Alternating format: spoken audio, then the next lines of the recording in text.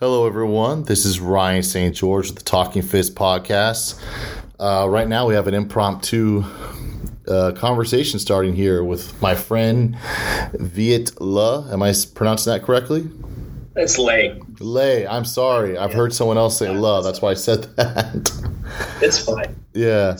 We're Facebook friends, but we don't really know each other very well. So this is very much a candid, off the cuff conversation. We're going to get to know each other, and we're going to have the pleasure of hearing Viet Le's, adventure in martial arts. So, Mr. Le, thank you so much for being here with us. I really appreciate it. For all 7 of my listeners, I'm sure they all appreciate it. So please just kind of give us a background on who you are, and then where you came from and what got you into martial arts. Sure. So it's a pleasure to be on this podcast. Yeah, my name is Viet Le. I am originally from Southern California. I guess the reason I got into martial arts mainly was, I think I started first because of familiar pressures. So I'm of Vietnamese descent, and my family came here as boat people.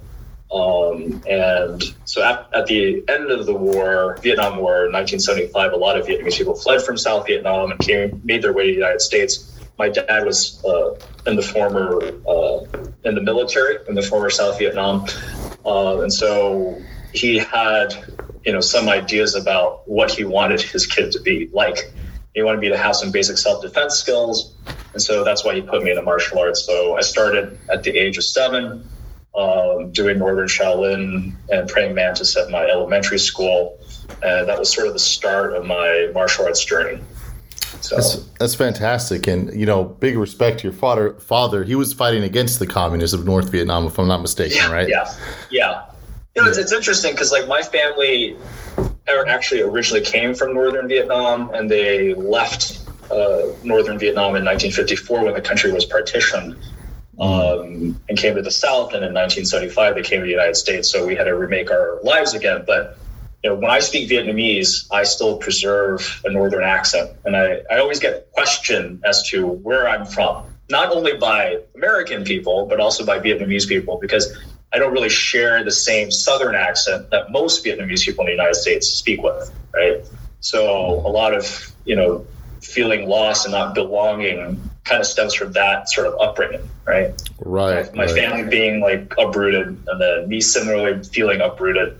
That's all been part of my life story. That's very interesting. It must have been hard to leave the communist occupied area to make it to the South, then to make it to the United States. That's pretty incredible. I don't think a lot of people understand that. Oh, yeah. As a community, I think we've suffered quite a bit of trauma that, I think that generation just didn't want to talk about. And now that I'm older and my Vietnamese is a lot better, you sort of understand more about the sacrifices that your parents and your grandparents made, right? So my dad was an orphan coming from that area of Vietnam. My mom was 3 years old when she left from Hanoi to the South. And they, made their lives in South Vietnam, which was like remaking their lives again, right? And actually, 1975, April 30, which is when the communists came into Saigon. My mom was a third-year medical student at the University of Saigon. Wow. She was in the wards, and her preceptor was like, "There's no hospital, there's no medical school, there's no country. Go home." And my mom came back to the house, and one of my mom's sisters was saying, "Yeah, there's a lot of people leaving out of Saigon. They're all in the harbor right now." So my grandparents, my mom's 9 brothers and sisters, they all decided to leave their home in Saigon, go out to the harbor, and they just got an American ship. And, a couple of days later, they found themselves at sea, and then eventually the United States. And, so that is incredible backdrop. Yeah, it's really nice meeting a lot of Vietnamese people here in Texas. I'm originally from Southern California as well. And we share that in common. Yeah.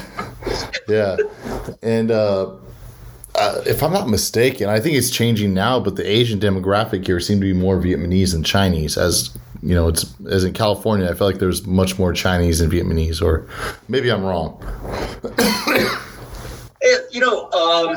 I think with Southern California in particular, we have different pockets, and even like the waves of Chinese people who came to California, they've been changing, right? So the original, Chinese immigrants to California were certainly, more Cantonese and more people from the Toisan area of Guangdong province, right? Right. And unfortunately, that dialect is almost died out in a lot of the Chinatowns across the United States. And then, we started, getting people after the Vietnam War. A lot of Chinese Vietnamese started to come over. And then Hong Kong people, right? And especially during 1997 with the takeover of Hong Kong. And then you have Taiwanese and mainlanders coming in the 80s and 90s. So, waves of different Chinese immigration to California. I feel pretty comfortable in LA Chinatown speaking Vietnamese from one side of town to the other, because pretty much everyone speaks Mandarin, Cantonese, and Vietnamese. Right. So I feel pretty comfortable. But if I go to Monterey Park or El Monte or other parts of San Gabriel Valley, you're pretty much stuck with speaking Mandarin, right? So it just depends on the area. Right? Yeah. Before I moved to Texas, I felt like my Mandarin was much more useful there than it is here. Also, I feel like a Chinese. I can't speak, about Vietnamese, but I feel like more of them speak English here in Texas. Even much older people do. Yeah. But yeah, I mean, I love the Asian community here. It's wonderful people. My wife's Asian. And we always go to Chinatown or Vietnam Town, and really good food. I love Long Coffee. Have you ever been there? I haven't been. Oh, it's excellent. But anyways, enough of that. I don't want to get too personal, but I do appreciate you sharing all that. But again, I just want to say it's incredible what your father did and what he gave up. The risk too. I don't think a lot of people here understand. They really don't. I think maybe some of the Chinese that fled communist China to Taiwan or to Hong Kong probably understand. But outside of that, I don't think a lot of people do. This narrative just isn't. I mean, part of it is because with subsequent generations of Asian Americans, we're trying to be more American, right? Right. And at the same time, that generation didn't really want to talk about it, right? Mm-hmm. They lived through it, and it was traumatic for them, and they just wanted to put that aside and move on, right? I had to do a lot of digging into my dad's past, and I to be frightfully honest, I didn't really learn everything until my father passed away about 3 years ago when I put his papers in order. So when my dad immigrated, he kept everything from his birth certificate to his high school grades, right? Mm-hmm. To, papers where he was, in the military, all of that from South Vietnam, and, all his education degrees, like he was in law school for a little while, mm-hmm. Both in Vietnam and the United States. And, I didn't really get a great image of that until I put that together more, right? And it's just sad that I didn't learn more while he was alive because he didn't really want to talk about it, right? Right. But I certainly learned a lot once I put that all together. That's incredible. That's kind of a family legacy, kind of. Mm-hmm. So, Northern Shaolin, and which type of praying mantis, as odd as that sounds to ask that, did you study? So my first teacher, his name was Sifu Clyde King III, and he was a student of a man named Cheng Yiming. Cheng Yiming was a Korean Chinese teacher. So his family came from Shandong province, and they had immigrated to Incheon, South Korea, which is still home to a sizable Chinatown, right? Mm-hmm. Incheon is pretty close to Seoul. And so, now that I look back, I start to realize like how much that system had. So he taught a mixture of his family style, which had a Northern Shaolin base. Because his family also moved to Taiwan, so he had also learned from another individual. His name was Fan Zhixiao, who was part of the Nanjing Guoshu Institute, and who also studied Hong Chuan. right? Right. And then not the southern Hung Gar, but northern Hong Chuan, so a long fist style. And then in terms of praying mantis, in Korea, they preserved a very distinct lineage of Meihua Taiwan, so plum flower praying mantis. And then when he went to Taiwan, as I was told, he had some kind of family relations with Wei Xiaotang. So Wei Xiaotang was the person who preserved 8-step praying mantis. And so his mantis that he taught was a mixture of plum flower 8-step. So Meihua and Bawu Taiwan. Wow, that is fantastic. That was my foundation.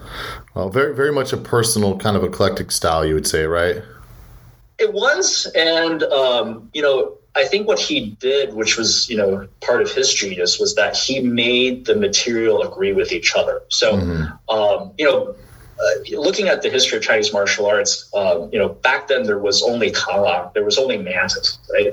And it wasn't until after, whether in Taiwan where they had to register with the government, different style names and different school names. So all of a sudden you had schools like Changchun Taiwan from Gaolasheng, long fist mantis, right? Or you had Bawu Taiwan from Wei Xiaotang, right? Back then, people, when they were practicing, they freely exchanged ideas in the village. And all of a sudden, when come in modern time, just to establish school and register with the government, you had to register a name. And that's how some of these styles were actually officially created, right? Not saying all of them, but some of them. Right. Well, similar thing happened in Japan Okinawa with a lot of the karate styles. They just kind of made up names on the fly. So.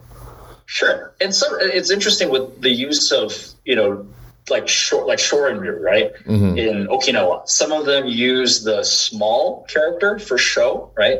Like Shaolin, right? But instead of using young, they'll use small, right? Some people will use show like Shaolin, the same one, right? Right. And it's just, it's a homophone. They all sound the same, but they're using different Chinese characters to distinguish one another. And I think that in its infancy, people really didn't care, right? What Master Chung did, and I have to respect this, is that he kind of made even these, he may have learned mantis from different teachers and what have you, but he put it all together, and he would put elements within the forms that would make them agree with one another. Right. Right. So when you were learning it, I didn't know whether one form was plum flower, one form was 8-step. I couldn't tell. I could tell between Northern Shaolin and mantis, obviously, but I couldn't distinguish any further than that. And it wasn't until after, doing this really long about Kung Fu journey that I've done, that I was so able to see that he took from all these different sources and put it together. Right. So what originally resembles from the outside as being an eclectic mixture, when you're practicing it, you really have no clue. It is just Northern style Kung Fu. Right? So yeah, it was a great foundation for me. I think it's a much better way to teach, to be honest. When you kind of like start breaking things apart, like, okay, this is from that, and you feel like you have to change so much to adjust to this different thing. I don't think it produces a skilled martial artist. Do you get what I'm saying? Yeah, for sure. Yeah. I'm going to echo some of what I heard from your interview with Byron Jacobs, is that, you're learning a skill set, right? A lot of people who kind of see my persona on Instagram or Facebook have this impression that, like, yeah, I know a lot of different forms and I'm a forms collector, what have you. But what I'm trying to do is I'm trying to understand in my own personal way, how are things constructed? What is it that makes these things share a common ancestor? What are the things that they have in common, right? I just put that as a record, really for me, so I don't forget things in case I want to reference, in case others want to reference. That's all, right? But I think that anybody kind of seeing those videos, or like me reviewing them myself, I start to realize, like, look, Northern martial arts all share the same mother, but you have certain styles that are sort of meat and potato styles, right? You have just like when you go to college, you have your core classes, you have elective classes, right? And so you have those styles that have all those elements of qida, suina, right? You have kicking, you have hitting, you have wrestling, and you have your joint manipulation. And then you have specialties, right? So if you like a little bit more combinations, right? And you like you like a little bit of the catching, you might prefer something like Mantis One, right? Or Eagle Claw, right? If you were wanting to learn more about the long arm techniques, then something like Tongbei or Piwa would be a better fit, right? If you wanted to learn more about power generation, right, something like Baji or Chenshi Taiji Chuan would be a better fit, right? But they all come from a long fist DNA, and long fist is the mother, right? Like in Southern martial arts, you have, I think Hung Gar, I won't say it's the oldest art, but it definitely has these elements that make it a mother art, right? And then from there, if you like the short arm, you might want to do something like Wing Chun or Hakka Kyun, so like Long Ying or Bak Mei, right? If you like the long arms, things like Lama or Chole Foot would be a better fit. But I always stress to people when they go into specialty arts without having a core art, you're never going to get it. That's my personal belief, right? I try to, anybody that's asking about Kung Fu and how should they start training, I do think there's benefit to going through a curriculum, right? So progression, right? Not just practicing one thing and making it stale. Right. Well, like Byron was talking about Bagua, that is not something you should just start with, because it's almost like Dong Hai Chuan's students already had a base in different arts, right? They already had a foundation. They already had a curriculum, They had the basics, and then he taught them, very, sophisticated kind of arcane way of movement and technique. But I wouldn't say I'm not an expert in this at all, but I could see why he would say, and a lot of people say, you shouldn't start with something like Bagua. Would you kind of echo that sentiment? For sure. Historically speaking, it's been said that Dong Hai Chuan just taught standing postures and then Lao San Zhang, right? So the old three palms. So Dan Huan Zhang, Shuan Huan Zhang, and Shun Zhi Zhang. So the single palm change, double palm change, and split palm change. And then afterwards, those other 5 palm changes were personalized, depending on the person, depending on their background. There are certain higher level arts, right? You go into an art deeply enough, you can see those levels, but there are other arts that presume that you have some kind of foundation already. And I would say Bawajang is one of those arts, right? And you can see in its structure what it's demanding of you, right? I'm a neurologist by background, so I like to talk about how these kind of play with the mind, right? Bawajang not only demands that you learn movements statically, you start moving from the very beginning, right? So, some lineages might preserve some Zhangzhuang or standing meditation methods, but they're holding the palms and walking the circle. Whatever they're doing on the left side, they're doing on the right side. Whatever they're doing in straight lines, they do in circles, right? A lot of arts don't have that element, right? You learn Taiji Chuan, you learn the long form, you learn on one side. A very few people have endeavored to learn it on the other side, right? And I tend to think in terms of research, if you were to train a population of people, you had people training Tai Chuan and Bawajang, and you gave it 3 months, you could see how Bawajang would actually be much more demanding because of that aspect, right? Between learning a form and learning how to improvise. Right? Bawajang almost demands that you improvise from very early on, right? Tai Chuan, not so much. Right.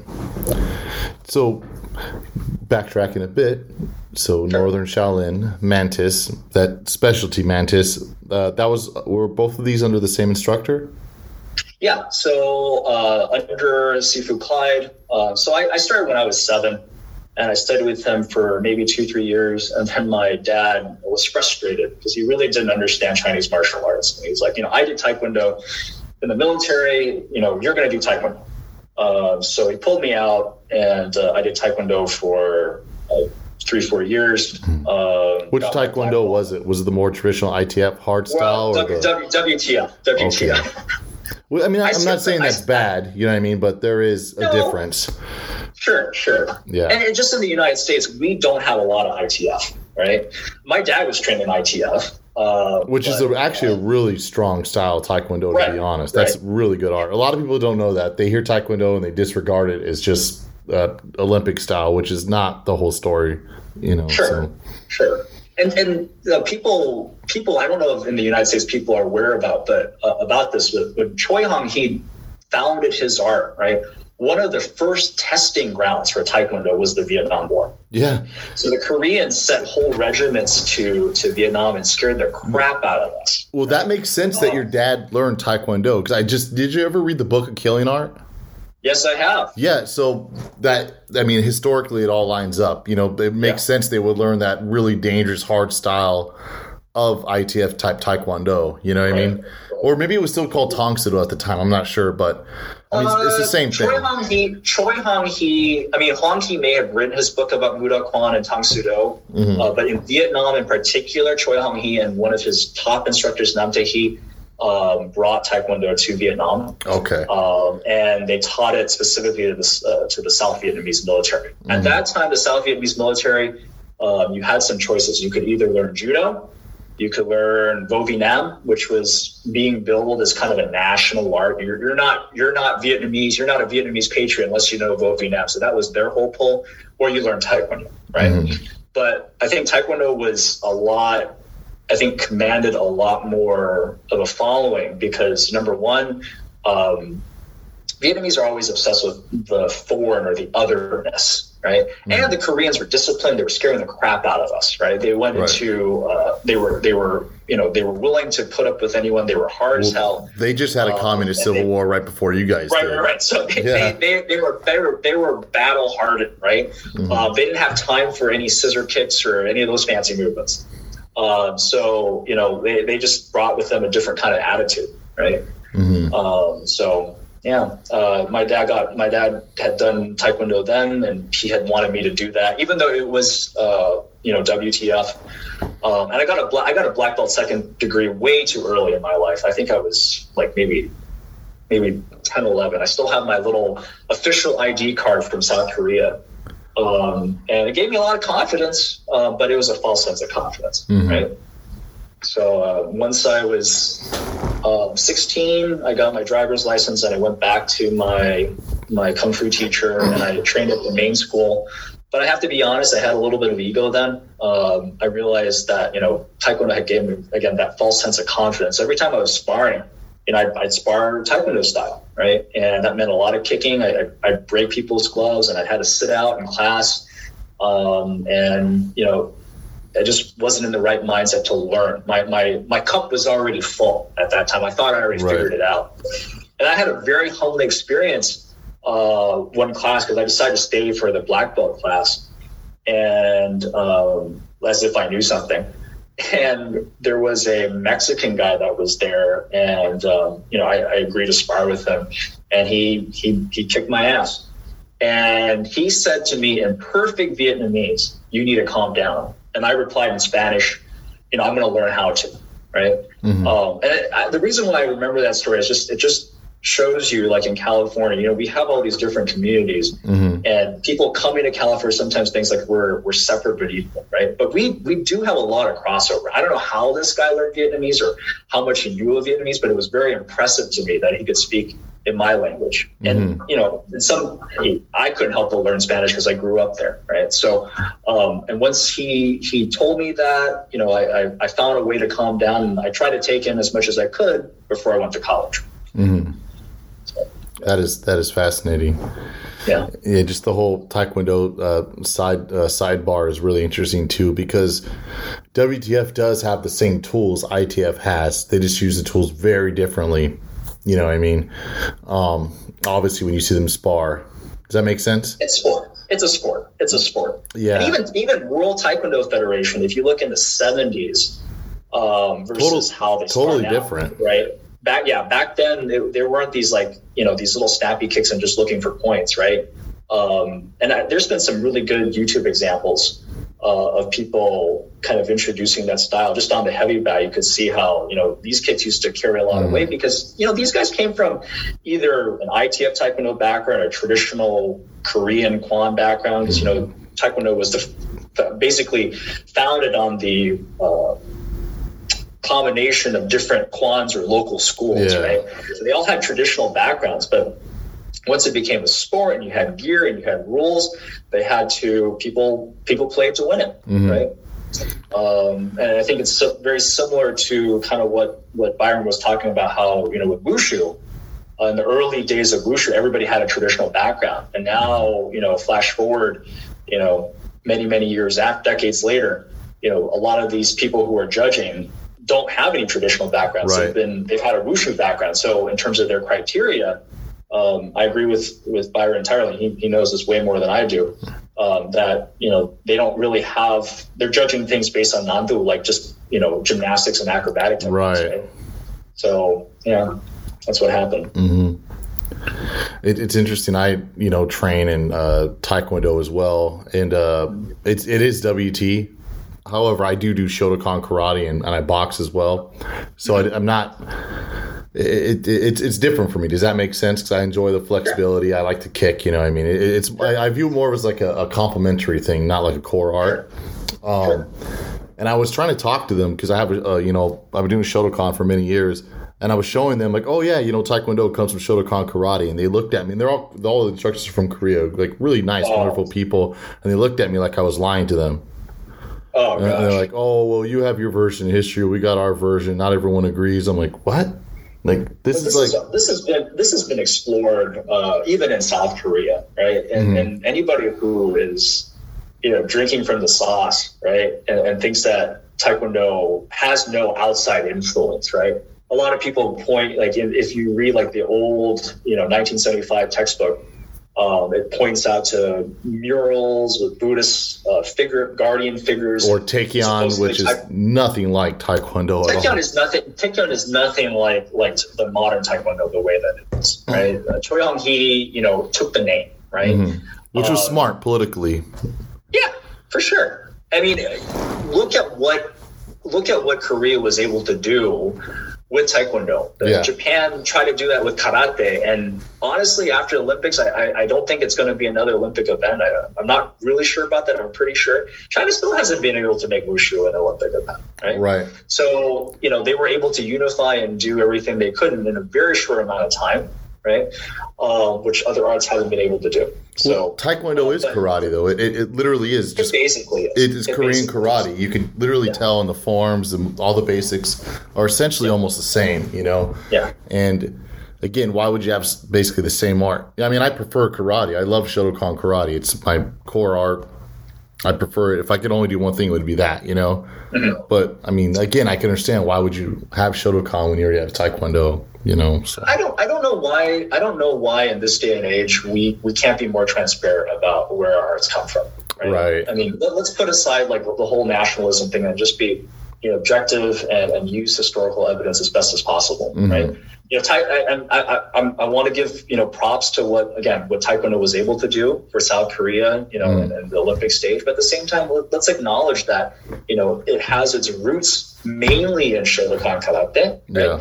And then maybe roots in other types of karate that may have been practiced by other Korean practitioners when they were part of the Japanese Imperial Empire. Right. I think that's an honest assessment, right? We know that one of the with Kyokushin karate, the founder was Korean. Right? Yeah. We know that his teacher, his Goju-ryu teacher, was Korean, right? Who was a student of Chojun Miyagi. So Neichu. We know that Kanken Toyama had some Korean students. Mm-hmm. Right? So I don't think in this day and age, right, we should be ashamed about acknowledging those achievements, right, and how that formed the backdrop of Taekwondo. Right.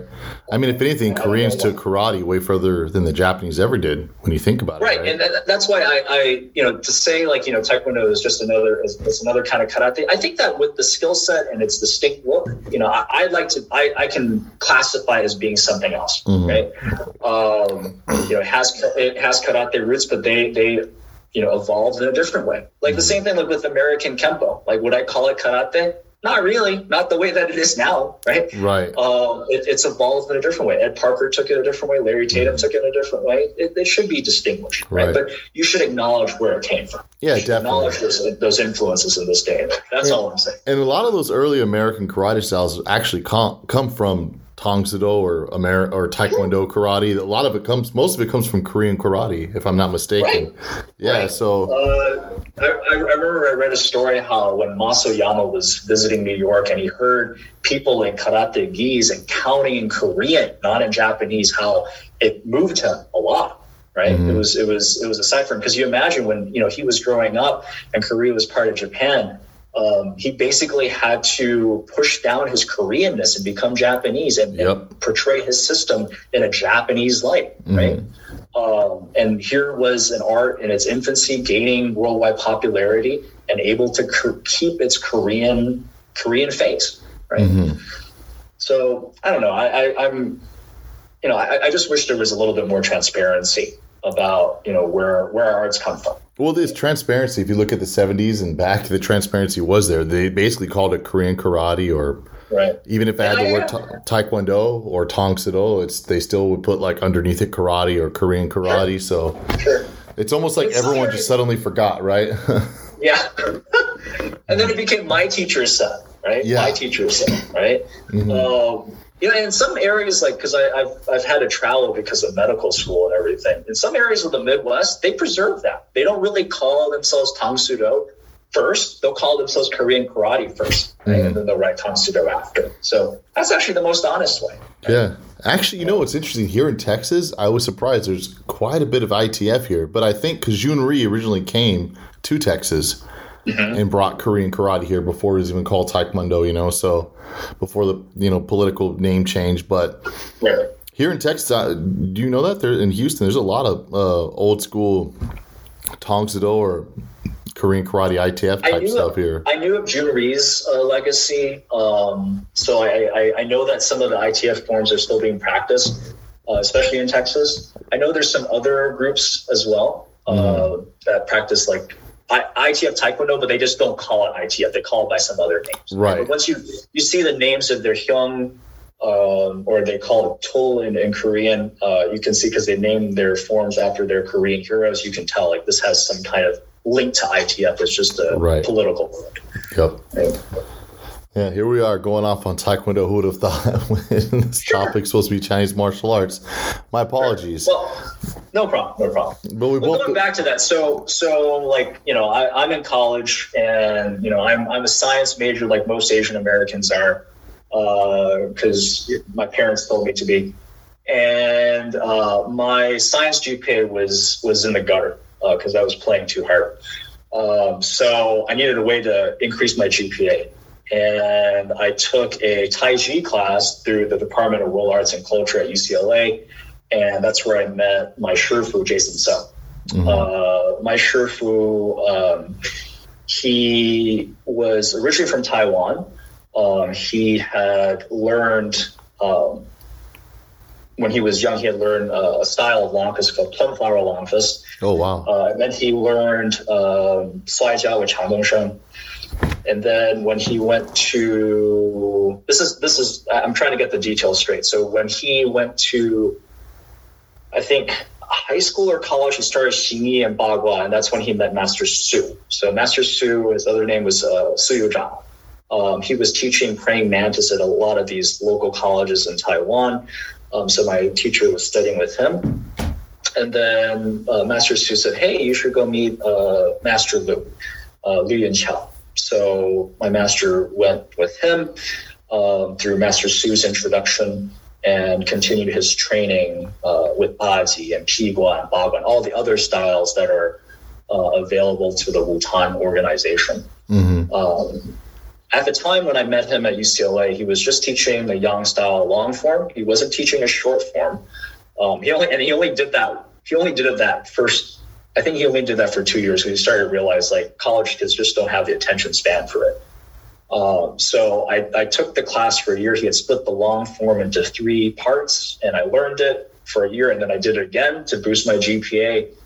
And then my Shifu was like, hey, would you like to come out to my classes in Monterey Park? And I had a choice between Baji Pigua or Bagua, right? And I had done a lot of forms before that, like Northern Shaolin stuff. And I wanted to understand power generation at that time. So the Baji Pigua group seemed to appeal to me more. So I decided to join that. Oh, fascinating. Yeah. Also went through like a nationalistic stint, and I only wanted to learn Vietnamese martial arts. So I went back to my community and I I wrote a letter to a Vietnamese martial art teacher, and he invited me to one of his testing events. So I went to that, and I made a mistake. Because I found out that one of my high school friends was actually studying at the same school. And during their testing event, me and him were trading some techniques. And that was a big no-no, apparently. You don't do another Kung Fu style in someone else's house. But I didn't know, right? Right. So the teacher didn't tell me, but the teacher told him that I was not welcome to study, right? But he talked to one of his instructors, and I started coming on weekends to learn traditional Vietnamese martial arts. So I was doing a lot of things in tandem, as I always do, right? Mm-hmm. So during my college years, I was learning Vietnamese martial arts as well as Baji. That is fascinating. And Pigua, I assume, right? Pigua came. We in Wutan, we think of them as being two parts of the same whole. Mm-hmm. You don't start off with Pigua often, so I honestly, I wasn't really interested in Pigua in the beginning. Like my Shifu would always say, and he continues to say, Pigua is medicine. You don't always like taking bitter medicine, but it's good for you. Right. So I started with Baji first, and I got up to a certain level, and that's when he introduced Pigua kind of late to me. And the reason why was that once I graduated college, I went off to Pennsylvania for a master's degree. And from then on, I've been away from home for another 12 years. And so I didn't really get the continuous teaching with my teacher. Mm-hmm. Every time I come home, he would give me a little bit more. So I learned Pigua a little bit later than my Kung Fu brothers, but I eventually did. Nice. I noticed a lot of schools will teach Baji first, even in mainland China, and then Pigua later. It's kind of like the common method, right? I think Pigua is a separate system. Right. With depending on who you learn from, whether you learn the Ma family Pigua, which George Yu does, and that's a very famous system because of its history. Also, there's another Pigua system through Guo Yanzi, another individual. I would say what we do, and maybe what some other Baji lineages in the mainland, I won't say that we preserve a Pigua system, right? We use elements of Pigua that bolster our Baji, right? Some people may argue with me with that, but here's how I think of it, right? In the Wutan system, when we do Pigua, we do some basics. We do either 4 or 8 lines, so single techniques that we repeat. And then we do 2 short forms, which are just linkages of those techniques that we've learned. So it's a pretty small subsystem, right? When I say system, usually systems have 3 to 5 forms at least, right? Here we have 2 forms, and they're literally just liaohuan, so linkages, right? So I do feel, this is just a personal opinion, that I won't say I'm a Pigua practitioner, right? But we use Pigua to sort of soften up, to give us a sense of that whipping motion, to give us a sense of the long arm, right? That helps with our Baji, right? Right. And that in other lineages, I think in the Wu family in Mengchun, I think they do maybe they do 1 long form of Pigua, right? I recently went up to see Master Stephen Yip, who does Wei style Baji. He does, I think 3 forms of Pigua, right? That's not really the system. So, I think that's kind of the Baji approach to Pigua. Mm-hmm, mm-hmm. Interesting. So Baji, incidentally, is not often practiced by itself. Sometimes people will, have a long fist background, right? And they'll bring that in. Some people will mix it with Tongbei. Some people mix it with Pigua. Some people like to, do Taiji on the side, right? Mm-hmm. Baji itself, because it's only really what's in common to all the lineages, Shao Baji and Da Baji, the small and the big Baji, right? So it often is practiced alongside other arts. Mm-hmm. I've noticed that, and that's interesting. So how long did you stay on the Baji path, the Pigua path? How long were you studying under that instructor, and how long did you do it for? Or are you still I've been doing Baji since that time, right? So I discipled with my teacher my second year of medical school, so in 2011. And Wow. So after finishing my master's degree in Pennsylvania, and I did some other Kung Fu styles at that time, my Shifu, he kind of looks at me and he's like, how many forms do you know now? How many styles have you learned now? And it's frustrating and for him a little bit. I think at the same time, like he knows that I'm on my journey, right? I never, I always recognize, my Shifu, and I recognize that I tell other people that I'm his disciple, but I'm always wanting to know how other people do things. I don't want to feel like, hey, I understand everything. I haven't seen everything, right? So after finishing my master's degree, I went to medical school in Western Pennsylvania in a small town called Erie, and my Kung Fu uncle was living in Akron, Ohio, Tony Yang. And so I continued to learn with him some aspects of Baji, but also, more praying mantis. That's kind of what I focused in that area, because that was something that was missing in my Shifu's curriculum, that emphasis. Mm-hmm. So, I continued to learn from the Wutan system despite being away from home, kind of through that approach from my Kung Fu uncle and then trips home. Right. And I still continue to practice that system. So, considering that, I've been my Shifu's disciple for at least like 13 years or something, a little over that. So maybe 15 or around there. Interesting. So, would you say Baji is your core art now, or? Baji is one of my core. I still think, Northern Shaolin, and I know when you say core, you usually presume that there's one art, right? Right. But Northern Shaolin or Long Fist is still an important element of my practice. Mm-hmm. Right?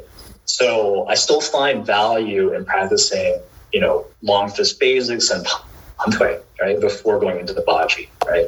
And I'll admit, let's say if I had an hour and I wasn't thinking of if I wanted to fill up the time with some Kung Fu practice, I would probably be doing Northern Shaolin. Baji for me is work, right? I have to want to do it. I have to put in the time. I know it's gonna be a little painful, but I want to do it, right? Mm-hmm. So I would say that those are probably my core arts, Northern Shaolin and Baji. And I think a lot of the other things that I do from watching my videos, you can kind of see that kind of filter throughout, right? Whether I do a Southern style or whatever, you can see that's not Viet's forte, right? Viet's emphasis is more those arts, and I think I practice those arts the longest, and that's what I keep it to be. Right? Mm-hmm. I know in Chinese martial arts, it's a bit more political than other arts. How do you kind of break that barrier to okay, show me this, to meet someone and have them show you a movement or a form or an application from an art that's not your own? How do you kind of break that barrier? It's a little sensitive because some people are very guarded about showing things. Mm-hmm. Some people are very much one-track minded and think I don't know where you're coming from. I don't know your background. And if you want to learn this, because they realize themselves that a lot of teachers, if they continue this attitude of just keeping it until they find the right person, or you have to be coming to regular classes, they're not going to really get a lot of people. Right. And it's better. It's sometimes they're desperate to share. Right? It's hard for, students to find the right teacher. It's also hard for teachers to find the right student. I think that was in that interview. And I agree with that wholeheartedly. Mm-hmm. I usually start with an email, right? And I kind of pose a question and see if I can meet them, because I do quite a bit of traveling. And then I kind of, post some videos kind of showing them my level, not to show up, but just to show that I have practiced something, right? And I just do it in the air of transparency. I just kind of leave it all out there. I'm wanting to understand this question. Could you help me out with it? And they say, no, that's fine, right? I will ask multiple people from the same lineage until I get an answer. And if all those connections fail to pan out, so be it, right? Mm-hmm. But I think I've been pretty successful, because I really do spend a lot of time delving into different styles. I think of myself as the Kung Fu FBI. This kind of started with when I was in competitions, and when you're competing with other people and you talk to different practitioners, they only know about their style and what their teacher told them. And I'd be able to tell them, hey, I know a little bit about your style and, what you guys do. I'm really impressed by this, this, and this. It's my job to make you feel good, right? I value your knowledge about your style, right? And once they saw that, they'd share something, right? So my job is not to make people feel that. My highest objective, right, is to make you feel good so I can learn something if you're willing to share. Right. Very well said. So that's what I would do. That's fantastic. I noticed it's a race against time, right? Yeah. A lot of these older teachers are passing away. Schools are closing. It's hard to keep the rent and overhead. Back then, you had to find somebody in a garage teaching, and then people started finding out that you can make money by teaching Kung Fu in the 70s and 80s with the Kung Fu craze. Mm-hmm. Now with the advent of MMA, a lot of these traditional Kung Fu schools are closing again, and you have to find people through word of mouth, right? And I think some people understand that. Look, I'm just wanting some of your time. If you're willing to share, that's all. Right. So. I think a lot of it is because of MMA. Like you could, and I'm not saying this to disparage traditional martial arts, but you could train at a MMA school in 6 months, and pretty much, if you train hard, 5 days a week, you put in the work, you take it serious, you could kind of learn how to fight. Mm-hmm. You know what I mean? Whereas in traditional martial arts, whether it's a traditional northern Kung Fu style or Taekwondo, if you do it for 6 months, I don't think you'll have the same capability. Does that make sense? Yeah. And then on top of that, a lot of Kung Fu styles are more traditional than Taekwondo, where it's not as commercial. Like Taekwondo, you can get a black belt when you're 8 years old. Which is ridiculous. Not all. I don't want to overgeneralize, but you know what I'm trying to say. Sure. And I think a lot of these very traditional teachers, I respect them, and I feel bad because a lot of them had to beg to learn, get down on their knees and beg, kowtow. During the Cultural Revolution, they had to, study in secret, study at night, study in the woods. You know what I mean? And just to keep this going. And now people are like, well, why would I learn something that's just so arcane, so difficult? Where there's no guarantee it's going to work in a fight. I'm not saying that that's a factual thing, but to your average person, that's how it looks. Where I know this works. There's evidence this is going to work in a fight in regards to MMA or like kickboxing or BJJ, right? Yeah. So I almost feel like it's not fair to traditional Chinese teachers, but like you said, they kind of have to go into desperation mode a bit, in my opinion, if they want to keep these things going. If they keep it so difficult, so secretive, where will it be? In 20, 30 years from now. Right. Nobody's gonna want to learn, and it's hard. When you're doing a traditional art, what keeps you going, right? What is the measure of progress for somebody, right? If you're within one Kung Fu family, maybe it's to best your Kung Fu brother or something, right? But yeah, there really aren't a lot of opportunities, and we spend a lot. The reason why Kung Fu died in America, right, is not because just the fact that it's been watered down for Americans, or we don't want to study. It's because of the secret nature of everything, right? Not passing on the real stuff, right? And the guru culture too. A lot of Westerners, when they get I know this secret and they want to be a guru, they, they get caught up in the whole cult thing, and that just gets in the way as well, obviously. Right. And you don't want to get involved with that, right? Right. You just want to come there and learn, and I understand guanxi, right? There is a relationship that forms over time. Absolutely. But you can't force it. You can't force it. And to say that, Chinese martial arts, that you can't fight with it right from the get-go. I think it really just depends on the teacher and their approach, right? And also the students, what their intentions of learning Chinese martial arts, right? Right. In the United States, you got a lot of kung fu nerds, right? The people that are sticking with it are probably nerdy like myself, right? They have a day job. They read some comic books, they read some stories, they watch some movies, and they want to do it. That's the start for a lot of people's kung fu biographies, right? And most of these people are already like adults, not really at a point in their life where they're starting young and they can use it in a fight, like in a competition. You know what I mean? Yeah. When you're already starting in your 20s or 30s, you're not going to compete. Yeah. So. Yeah. And I have a day job, right? I can't go and see a patient with a black eye, right, and a bug leg or something like that, right? I do get my sparring in, right? Light sparring, and I do enjoy that, but I also want to, be able to live for another day, enjoy those aspects of Chinese culture and learn the forms, learn the techniques, have conversations about the history, that kind of thing. I think that's what Kung Fu is for a lot of people, is that it offers all those aspects, and you have to be willing to take that all in, right? Right. Yeah. Just like, when you're a physician, you can't just say, well, I want to treat patients. Well, I think being a physician means that you want to keep up with the research, right?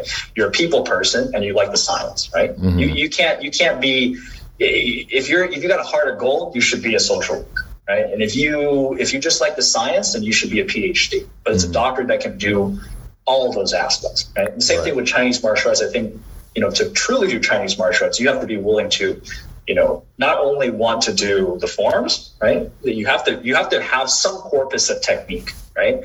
But you have to be willing to understand the culture and the language, right? You have to understand a little bit about structure, right?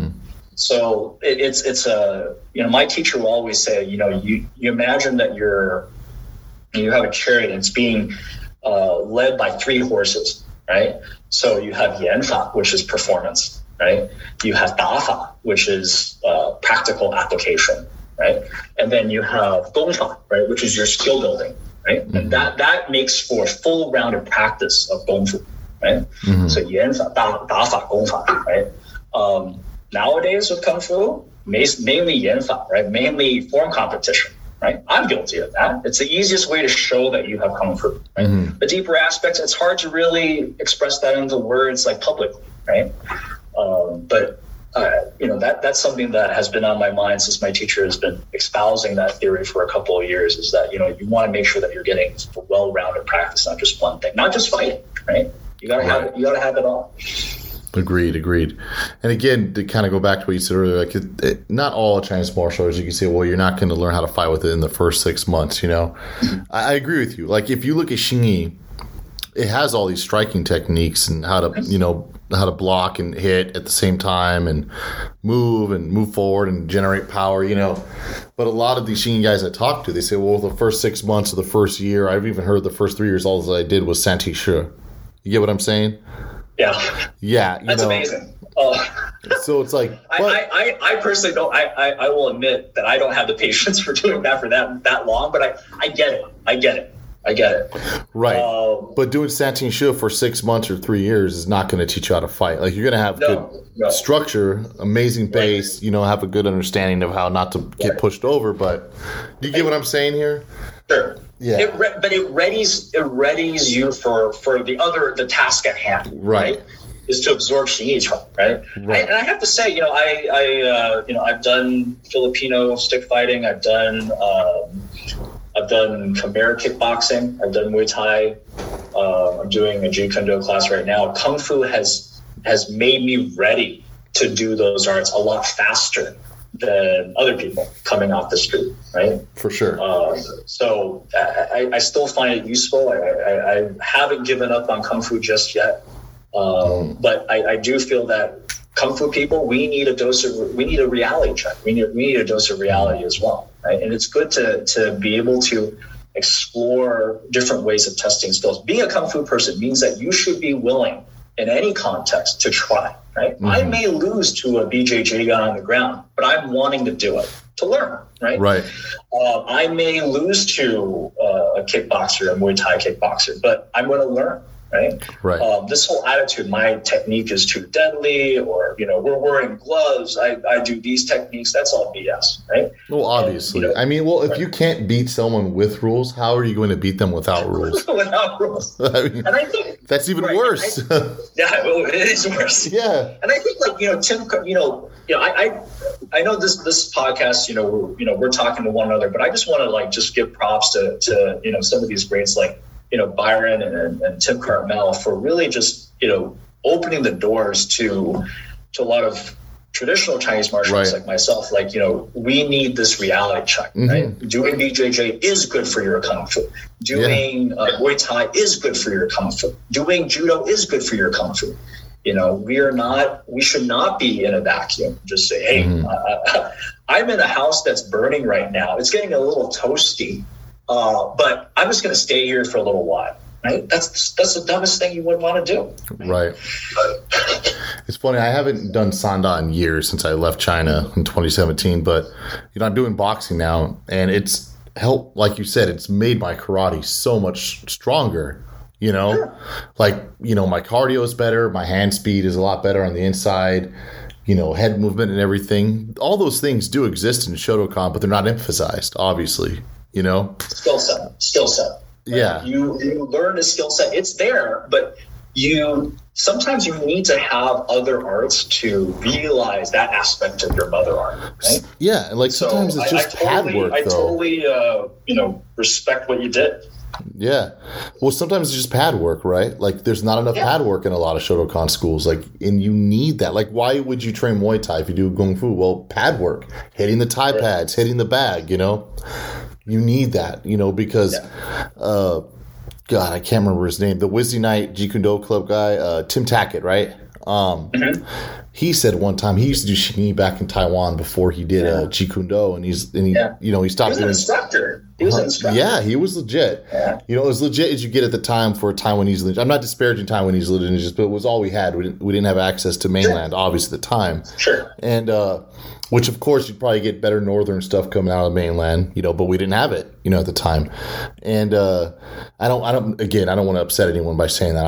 I don't mean to overgeneralize. I'm probably going to get attacked for that, but.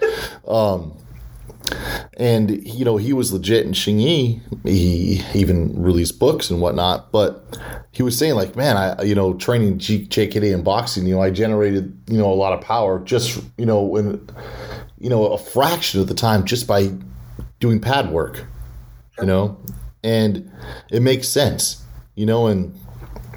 and when you go to a lot of these schools, you go to a Muay Thai school or a boxing school, they're not going to want you to get in your traditional stance and just throw traditional strikes. You kind of have to respect what they do, but at least you get that pad work in, that you would never get in a lot of traditional schools. The cardio, the pushing through the, do you get what I'm saying? Right. And I think those aspects probably were part of Chinese martial arts at one time or another. And they, it's changed, right? Right. If you were trained to fight in war, right, you would have to have some aspect of target practice, right? They're not practicing forms. We know from the records that everything was basically techniques, and a lot of these forms are probably made from the Ming Dynasty onward, right? A lot of line drills, I would assume, right? Line drills, and then two-man work, more emphasis on weapons, right? These days, when people say, how many weapons do you know? They're basically saying, how many weapon forms do you know? Right? We're not talking about weapon systems. A system should have basics, should have maybe a form or combinations of those basics, right? And then you have two-man training, right? And then you may even have equipment training, right? But most of the time, how we, if you see anybody who says, I mastered 18 weapons, it's mainly 18 weapon forms. It's not a system. Yeah. Right. That's totally disconnected from fighting. We're not disrespecting them, but no. I guess it's kind of a modern day lens you're looking through when you say I'm a master of 18 weapons, like you're a master of 18 weapon forms. Right. Tao Lu is not combat. Tao Lu. Yeah. 不是打架的, not combat. Right. And I think it's interesting how open-minded you are. Not many people that do traditional martial arts are. They kind of, I've read some insane things on Facebook, when like an MMA clip comes up and, some traditional guys like, man, that guy, if I was that close, I use my, brutal Chinan, I use my, internal power. And I'm like, yeah, come on, man. I mean, the total opposite of that is that if there is a technique that looks like Kung Fu, oh, look, hey, he did a Chole foot Sao Choi, right? Oh, look, he did a Baji elbow. I'm like, no, that you can't just pick and choose what things look like Kung Fu and what isn't, right? They're technically, if you really want to go to the original meaning, they have Kung Fu, right? They put in the time and the work, they're training it. That's their Kung Fu, just like you have your Kung Fu. I think what we need to think about is, as these systems have been passed on to the modern day, with the forms and the basics and the two-man and whatever, I don't find any problems with that kind of training. I think those should be passed on. Those should be preserved. There's nothing wrong with forms, but how can we update the teaching approach, right? So maybe we could have some pad work, right, earlier on, right? Maybe we could do more sparring earlier on, not just like, passive technique where someone holds out their arm and you do a bunch of techniques. Like Kung Fu Sansu. Yeah. Right. Well, I'm not going to name names. I don't want to get a flame war, so I'm not going to name names about Kung Fu or Kung Fu Sansu. Some Kung Fu Sansu guys, those guys could fight back in the day, and that was for a lot of American martial art pioneers. That's what they started with. And I'm going to like Tim Cartmel. I mean, a lot of very respectful martial art. For sure. Yeah, Sansu. And then it led them to more traditional arts, but Sansu is a base. Yeah, but we can do something about introducing those elements earlier on, right? And maybe making forms a later aspect, right? Or maybe training them in lines again, right? And dissecting them that way. So that's up to us. Right? There's nothing wrong with the style of the art itself, but how we can train it for the present day and make it interesting. We should try to make it interesting. We got to make Kung Fu, I hate to use this, sexy again, right? How do we get people in on it? How do we increase its appeal? We have to appeal to those elements, right? And the teacher that says like, look, you're not ready for that. You're not ready for pad work unless you stand in the horse stance or you stand in Santi shirt for 3 years, whatever. We got to do away with some of these rituals. If you don't have an explanation for it, I'm just going to assume you don't know why, right? You just did it because monkey see, monkey do, right? Right. This day with, the advent of Western science, if I'm going to say something to somebody, I got to have proof of it, right? I got to have a reason, right? If I don't know, I don't know. I tell my patient, look, I don't know everything about what's going on, but, here's how I'm going to help you, right? And the same thing with my Kung Fu is the same thing. If I don't know, I'm going to ask somebody. And if they don't know, then maybe we can figure something out as a possible explanation, right?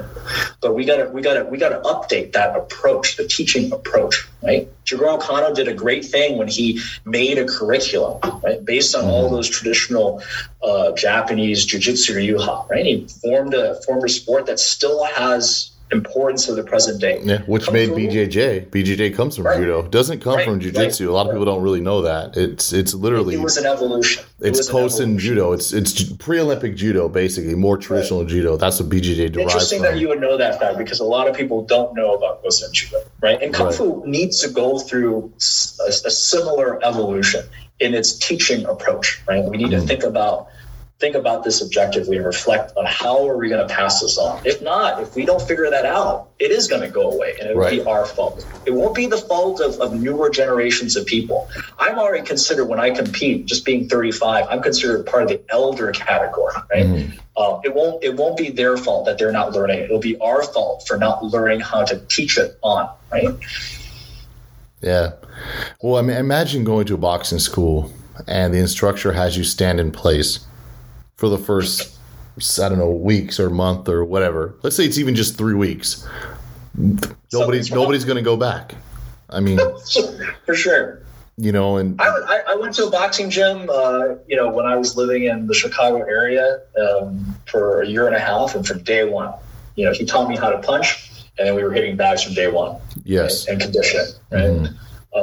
And that's something that I've been trying to think about is like, let's say, somebody came up to me and only had 30 minutes of my time or an hour of my time, or they had, 10 years of their time, right? How can I make their time valuable? In 30 minutes, can I explain what Kung Fu is and give them something that they would find satisfying?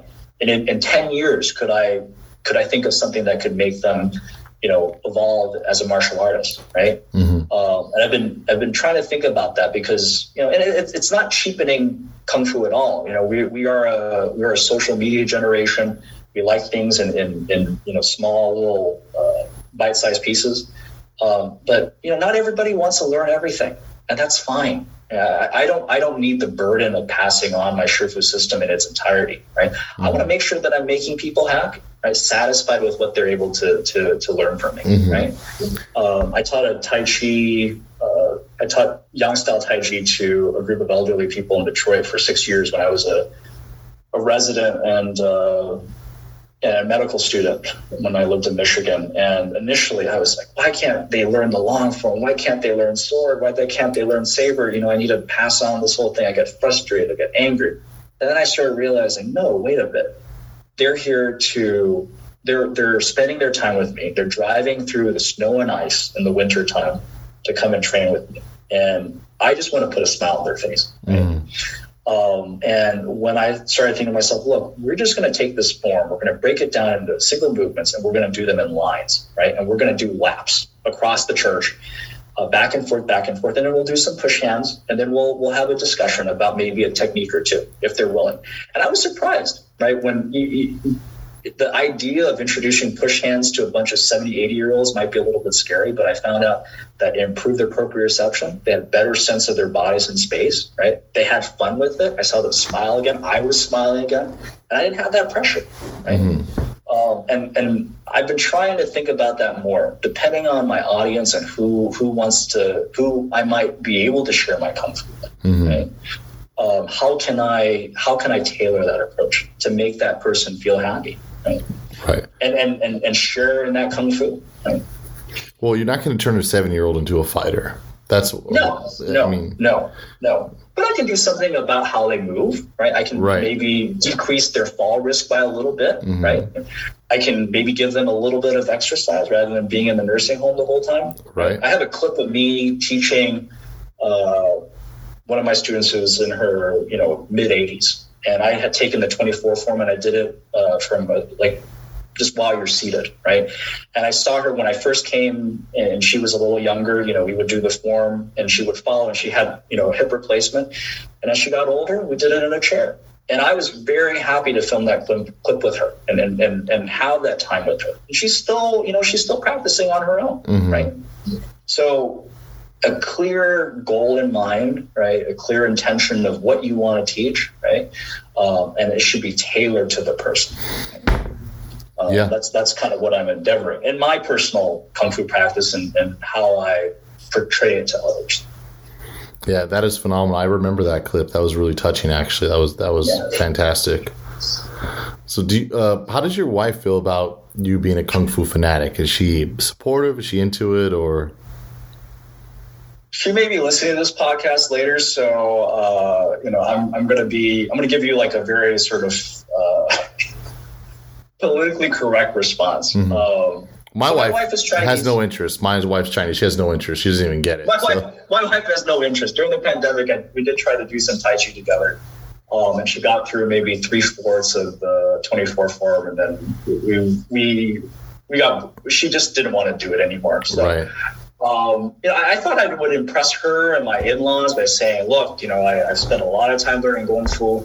I try to learn Mandarin with my Kung Fu teacher. I learned how to play Erhu in the last 2 years, right? And then my father-in-law asked me, hey, do you play golf?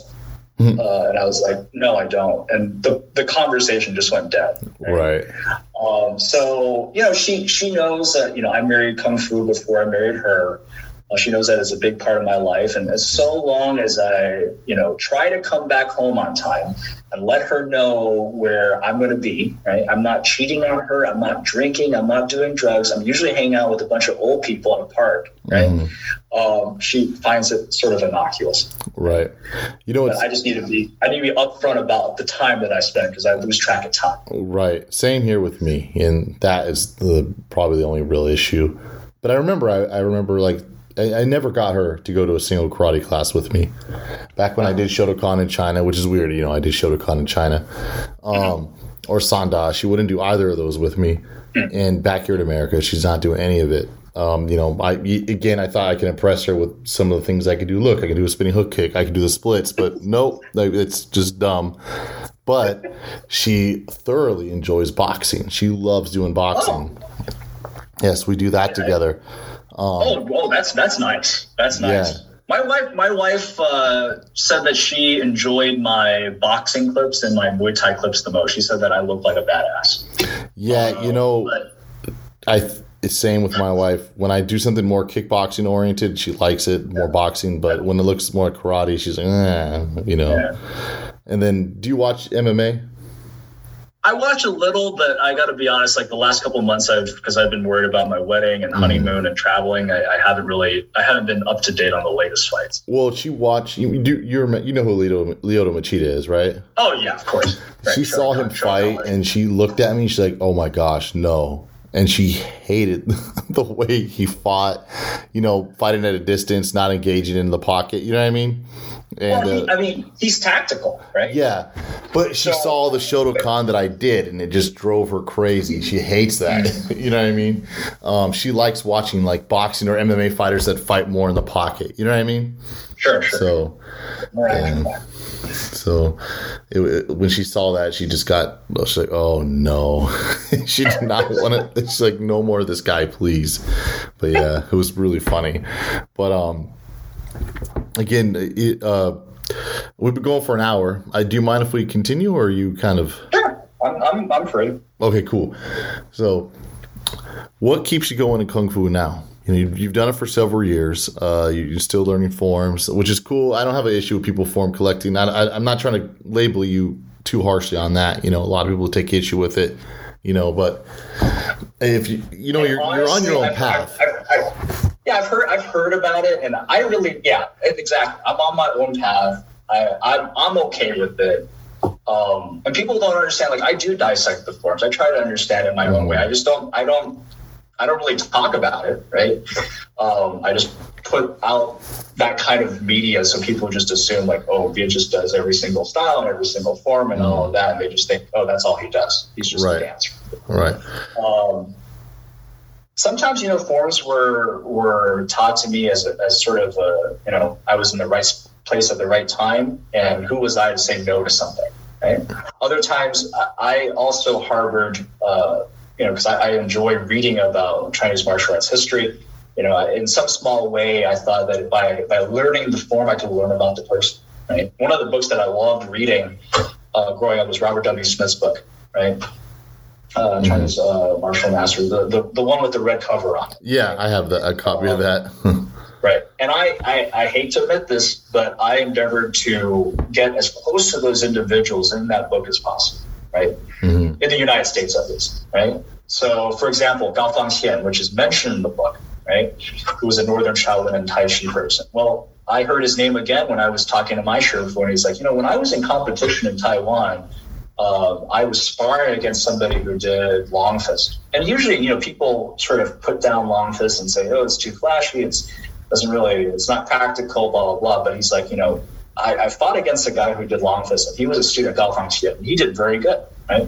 So here again, I hear this name, right? And then when I was in Harleysville, Pennsylvania, visiting a friend, I found out that one of the schools there, right, one of the teachers there was somehow linked to Gao Fangxian, right? So, when you have this name that reappears in your life, whether it be in a book or mentioned by a person, it just fuels in you that desire, right, to learn something about that person, right? Get closer to his art, right? And that's been a big push for me to do all the traveling and the kung fu journeys that I've been on, is really just to talk and to learn something, right? Just be able to share time and be able to get that aspect, right? Yeah. I don't practice everything. I don't remember everything. I film most of it, right? There's some things that, I've done a couple of times and then I've let it go because it just didn't agree with me, right?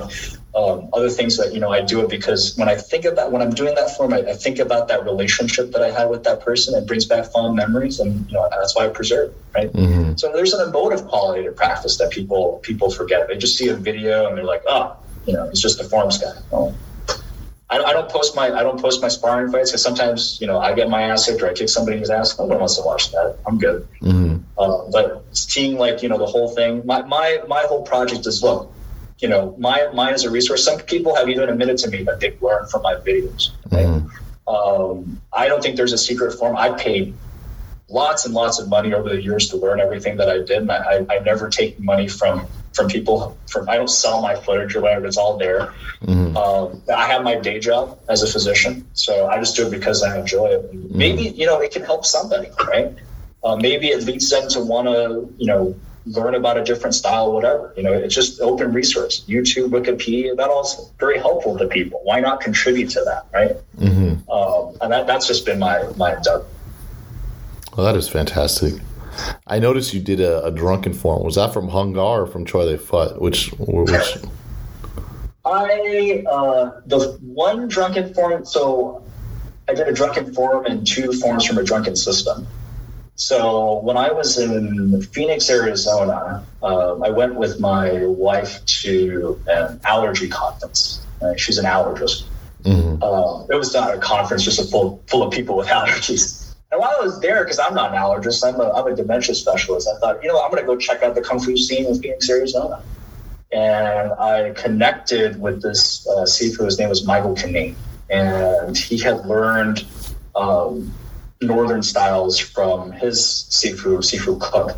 And I wanted to get an introduction to the drunken form. So he taught me that short drunken form, right? And it was great. Why would I want to learn the drunken style?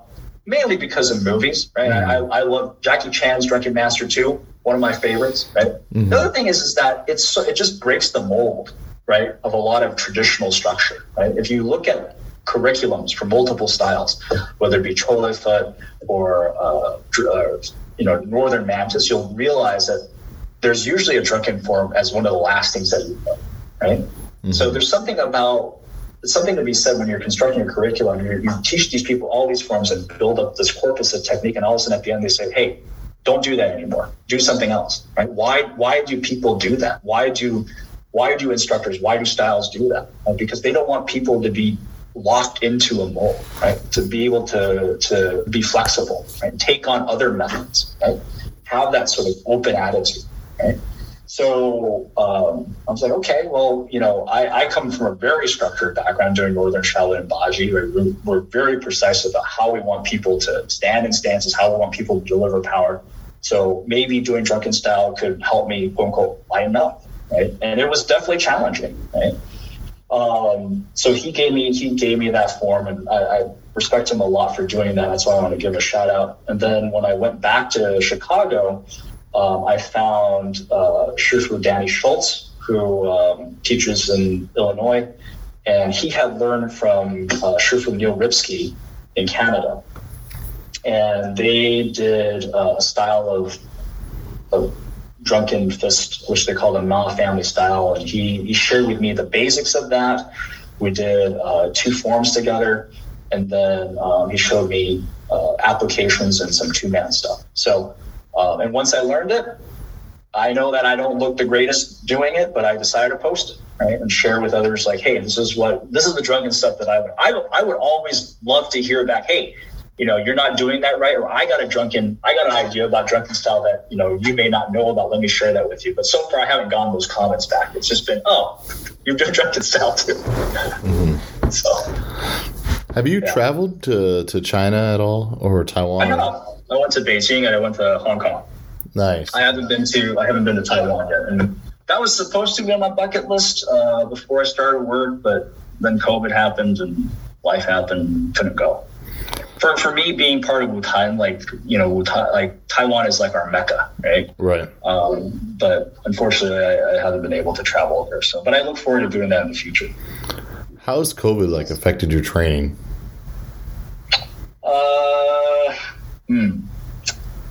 Well, I think initially with in the ease of the pandemic and not really, like, none of us really knew what to do, right? Not even within the medical profession. So a lot of schools stopped having classes, right? And everyone was slowly transitioning online. And so, luckily my Shifu does an online class every Sunday, and he started that with the pandemic, and he's continued to do that. So it's nice to be able to check in. It used to be where the only time I check in with him was when I would go home, right, to Southern California. But now we get regular contact. He recently, was joking at me. He was like, "Oh, how many students do you have now?" I was like, "I have one." Right? Well, that's pretty good. How many forms do you know, Viet? I too many, Shifu, right? So it's nice to be able to check in with teachers. I think, like, especially with this pandemic, like I've the last 2 years, I've wanted to record everything. So it's made for a very insular practice, right? I have interacted with some people, and done some two-man stuff, but definitely a lot more solo training. Most of the videos that I've shared have been from this period of time, not really that much before. Mm-hmm. And it's basically because we had so much time to do other things, right, than our jobs. So, right. It's interesting how much it's changed, because in the past, especially in the 90s, if you said you learned on, like, from a video, which is not that much different from online learning, people would scoff at it. Mm-hmm. Now it's like people realize you can actually learn online. I mean, you are missing a lot. There's no question, obviously, but if you have a base, if you have some structure, online learning is quite good. Right. Yeah. And for a lot of people, it's kind of hard to accept that, but I mean, we both know it's actually worked. It's worked out for a lot of people. Right. I think that certainly if you're just wanting to try martial arts out and starting online, like I've seen some of those individuals, they have a harder time of catching on. But if you do have a foundation, you're able to especially translate movement from a 2D surface to a 3D space, mm-hmm. right? Not everybody has that capacity. I think it is something that, I think it's here to stay, right? Online learning and what have you. So more and more teachers are putting out online programs out there. People are connecting over Zoom. It's the future, and we need to change with it, right? And make things available, right? Speaking of future, what is the future of Chinese martial arts in a modern MMA world? Muay Thai is fine, obviously. Taekwondo and karate seems to be slowly coming around, to being a part of MMA. I feel like Kung Fu is still kind of stuck in a rut. I'm not trying to, be disrespectful by saying that, but I think it's obvious that it kind of is. It's not, you don't have to compete in MMA. You don't have to fight MMA fighters, but the aforementioned arts kind of learned how to deal with those situations. Does that make sense? Sure. What's the future with Chinese martial arts? It has great body mechanics, tremendous structure. You could develop great power. There's health. There's the health aspects. There's a deep, rich cultural, history you can get involved in, which is very fulfilling. What's the future? How could it continue to grow with this current climate? In my humble opinion, I definitely want to preface this is just my personal opinion. I think that I hope to see more Chinese Kung Fu practitioners, whether they be, foreigners or mainland China or Taiwanese, Hong Kong, Greater Chinese World. I hope to see them more in MMA. Right? I think that's the main avenue mm-hmm. to keep it going, right? Because our problem within Chinese martial arts has been that we have been so insular, right?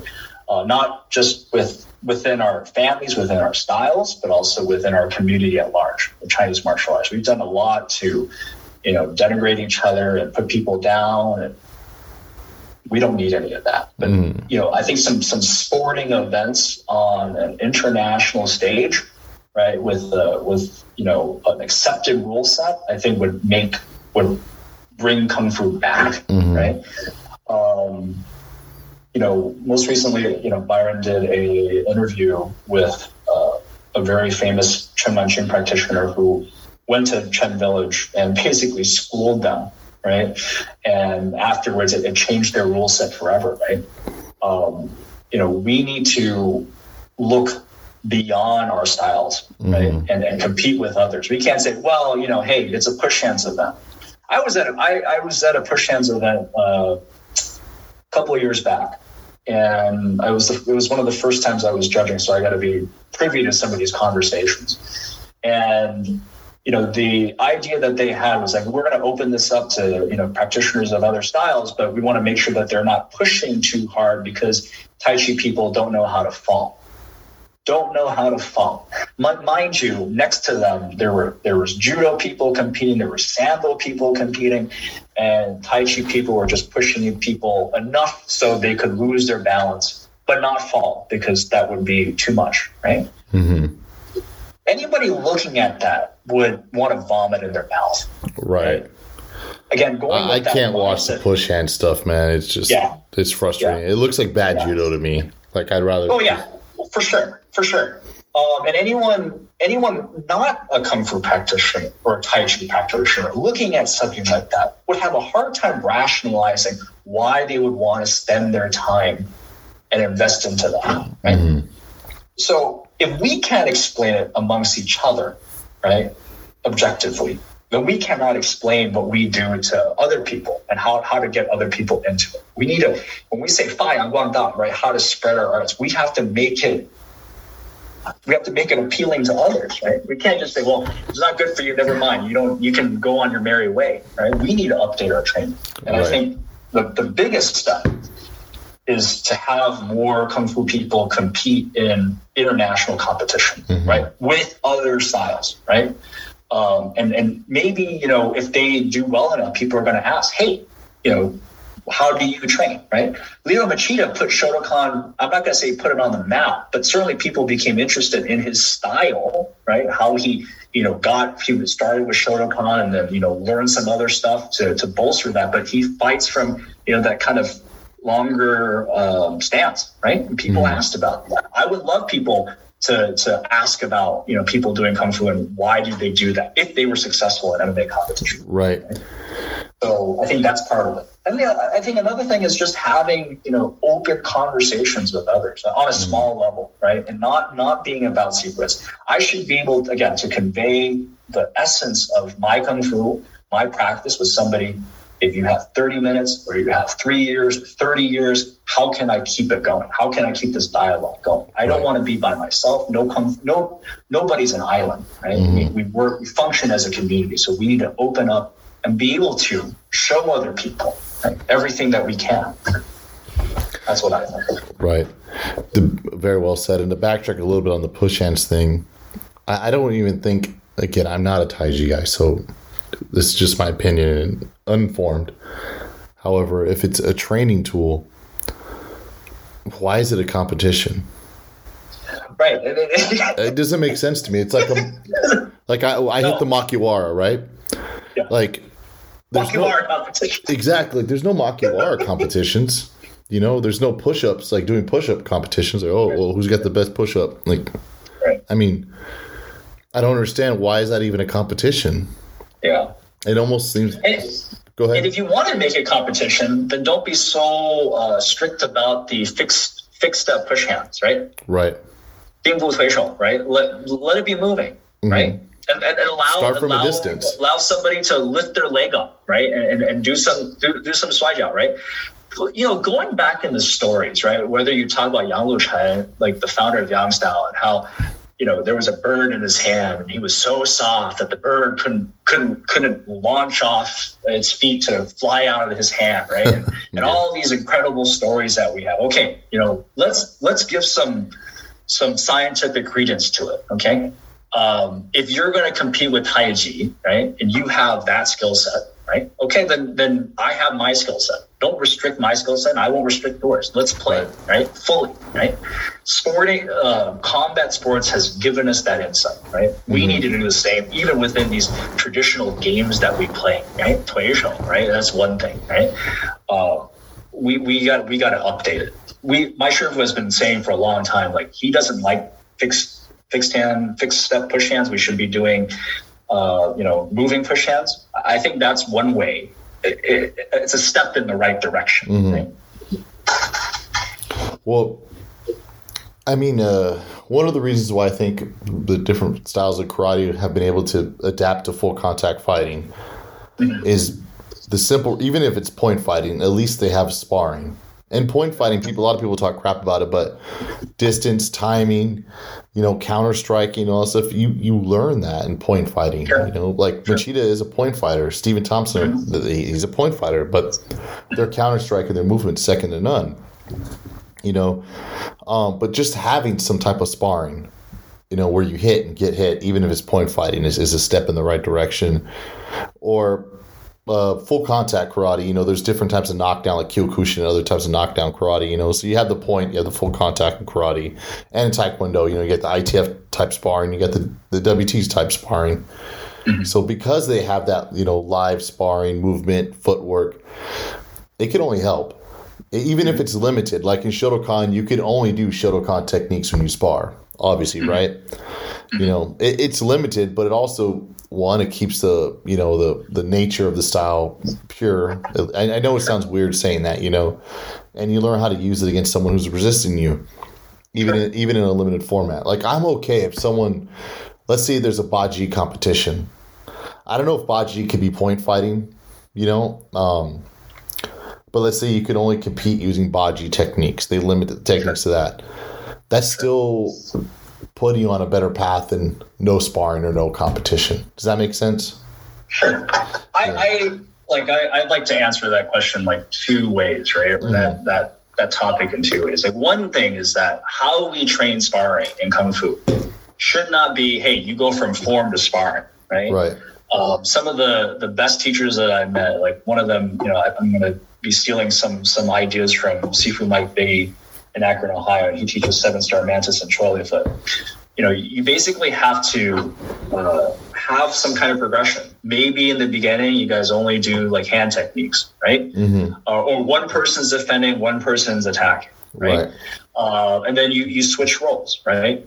Or you said that, well, you're going to try this throw within this round, right? Within this like minute or 3 minutes, right? You're going to try this technique as many times as you can, right? And you start realizing, hey, the entry, never mind the technique, is difficult to pull off, right? So you gotta make these small approximations, and then you start doing sparring. And that's not something that I don't see a lot of Kung Fu people doing. And so when you get sparring, when you see the two Kung Fu people spar, you're like, well, where's their Baji technique? Where's their Tian Shan Pai technique? Where's their Shaolin technique? Well, they haven't been training that. It ends up looking really bad. It ends up they haven't trained under pressure. Right?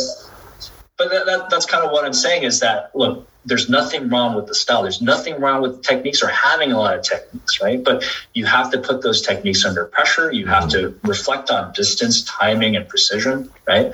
And you have to build up somebody up to that, right? Right. But you can't expect somebody who's been doing forms or just been doing Zhang Zhuang or Santi Shi for years and years and years, like you said, and then all of a sudden, be able to spar like a pro. Right.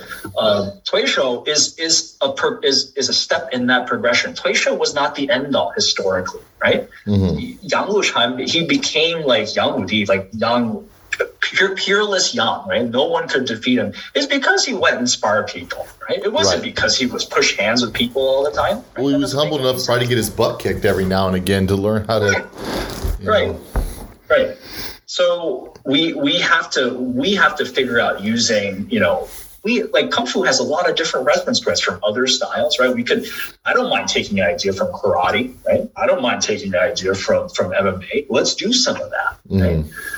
And some people who really stand out right now in the American Kung Fu scene, like Tim Carmel, right? They have been able to do that, right? And that's why they enjoy that kind of reputation. And other people can do the same thing. Tim Carmel is not putting a trademark on his approach. When I met him in person in Ohio, I found him to be very open, right? He was willing to answer all my questions, right? Mm-hmm. And, he didn't say, well, you can't do that. This is my approach. We're wanting to learn from everybody, but how to teach, right? How to practice. That's something that we need to reflect on. Right. And I think that we need to figure out how to make these little exercises so we can create good fighters, right? Well, I mean, I again, we bring up Byron a lot, but I respect the fact that he went into BJJ with no background in it, purely to use his Bagua and Xingyi. I mean, in the beginning, he can't punch and kick him and palm him, obviously, but he went in there to test it, in their format, which is very respectable, and it probably only helped him. I mean, there's no Bagua sparring competitions, there's no Xingyi sparring competitions. I know he spars. There shouldn't be. We don't know. There might very well be. Yeah. I don't know. I haven't heard of it. I heard back in the day in Taiwan, like a lot of those freestyle competitions had a lot of Tang Shou people who did a lot of sparring, but I don't know if there's like a sparring division. I can't say. I haven't seen everything. I don't know, but there shouldn't be, right? Right. There shouldn't be, for sure. But that's what he had to do in order to get that feeling in, Yeah. And I respect that a lot. I respect a lot of people that do that. Yeah. Speaking of sparring, what do you think of full contact sparring? I'm not a fan, because the brain obviously doesn't recover. I'm sure you know that, obviously. So, you can't strengthen your chin, Yeah. It's funny because, chronic traumatic encephalopathy, CTE, where we don't know the number of hits the head is able to take, right? You could look at somebody like Muhammad Ali, and he took some pretty hard hits, right? When he developed Parkinsonism at the end. I've never seen an MRI of his brain, so I don't know whether he may have sustained, maybe some tiny microhemorrhages. I won't profess to know, right? And then you have other people, in the NFL, they've had maybe a couple concussions, not as much, and they develop some pretty significant symptoms, right? I've seen some people in clinic, just being a dementia specialist, I've seen some people in clinic who, after having not really a great career in the NFL, but they came back and they got swindled by some telemarketers and they sold off their estate, right? Mm-hmm. So it's hard to know how many hits a brain can take. It's different for every single person. We don't have criteria in the medical world saying that, you can have so many incidences of TBI and still come out okay. And you can have so many incidences of traumatic brain injury and develop dementia. We don't have those statistics. Right. Everyone seems to be different though, right? Pardon? Everyone seems to be unique to that. There's no... Everybody's different. Yeah. Everybody's different. And I think we need to take into account, what kind of TBI, right? Obviously, getting tackled, right, is different from hitting a tree when you're skiing down a mountain slope, right?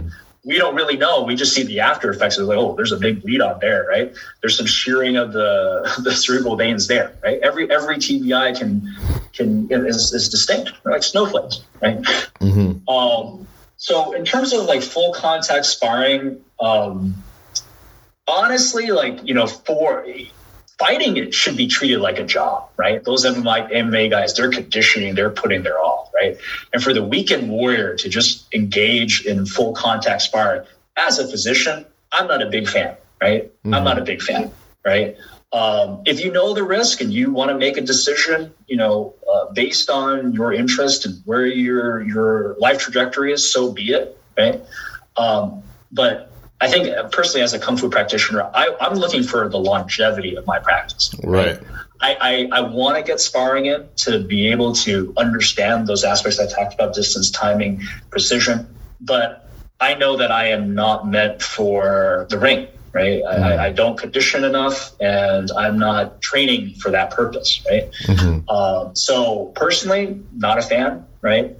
But I do think that people should have the decision of what they want to do with their life. And if they want to go into full contact fighting, they should, right? They should be able to, right? But be aware of the repercussions when you see me in clinic, right? And you're suffering from dementia and you ask me those questions of why you don't remember. Well, then I point that out, right? Right. I've seen many a hockey, those hockey players, they would just sometimes I just feel like people go to hockey games just to see them fight, really, right? Right. But some of the patients that I see, they're surprised when they're like, well, I can't remember. I've had so many concussions, but doctor, why can't I remember? It's like, isn't it obvious, right? Yeah. Like if I ever saw a patient, when I saw a patient when I was in residency and said, well, it hurts when I move my arm this way. What would be my biggest piece of advice? Don't move your arm that way, right? Mm-hmm. Like that's the easiest cure, right? The same thing here. It's like, did you really think that your brain could take that much damage and you'd be okay? You're definitely your own person. You can make that decision, but I wouldn't do it. Right. So, yeah. I mean, full contact fighting is one thing. I think early MMA people would spar full contact, but then you could see the effect it had on them in the ring. It hurt their performances, hurt their career longevity. I think most schools now don't really do that anymore. They probably go like 5, maybe 10% at the most, you know? But even going 10%, you move the wrong way, you run into someone's knee, you know, that's it. You can see it too. Some guys, like one fight, they have the greatest chin in the world. They take tremendous blows. The next fight, they get clipped and they just go out. Yeah, they're knocked out. They're wobbly like that. Yeah, they just they fall down like a mannequin and that's it. And they're never the same, you know? Yeah. So yeah, it's like, again, I agree with you. I'm not a fan of full contact sparring. Yeah, I remember. Well, we have our day jobs, you know. Right. We have families that we want to come back to. I'm not. I wouldn't say I'm a weekend warrior. I'm definitely like committed to practicing Kung Fu. Mm-hmm. But I'm a physician as well, right? And I've seen that damage and I don't want that to happen to me. And I would hate to see it happen to others, right? Right. I admit when I spar, I'm okay with losing. I do have a little bit of an attitude. If I get hit in the head too much, I want to hit him back. Right. But I feel an immense sense of guilt when I punch somebody else, when I punch somebody in the head. I don't feel it immediately after because I know I got back at them. But when I come back home, I sort of reflect because I when I was a kid, I used to get in fights and I remember getting yelled at by my parents. Even though my dad has passed away, you know, I think about those times I get yelled at and it echoes in my mind, you know. Mm-hmm. You know, you shouldn't be doing that. That's just me. That's just me, right? Right. But again, I will admit, I don't feel guilty when I get back at them right at that moment. It feels pretty good, mm-hmm. right?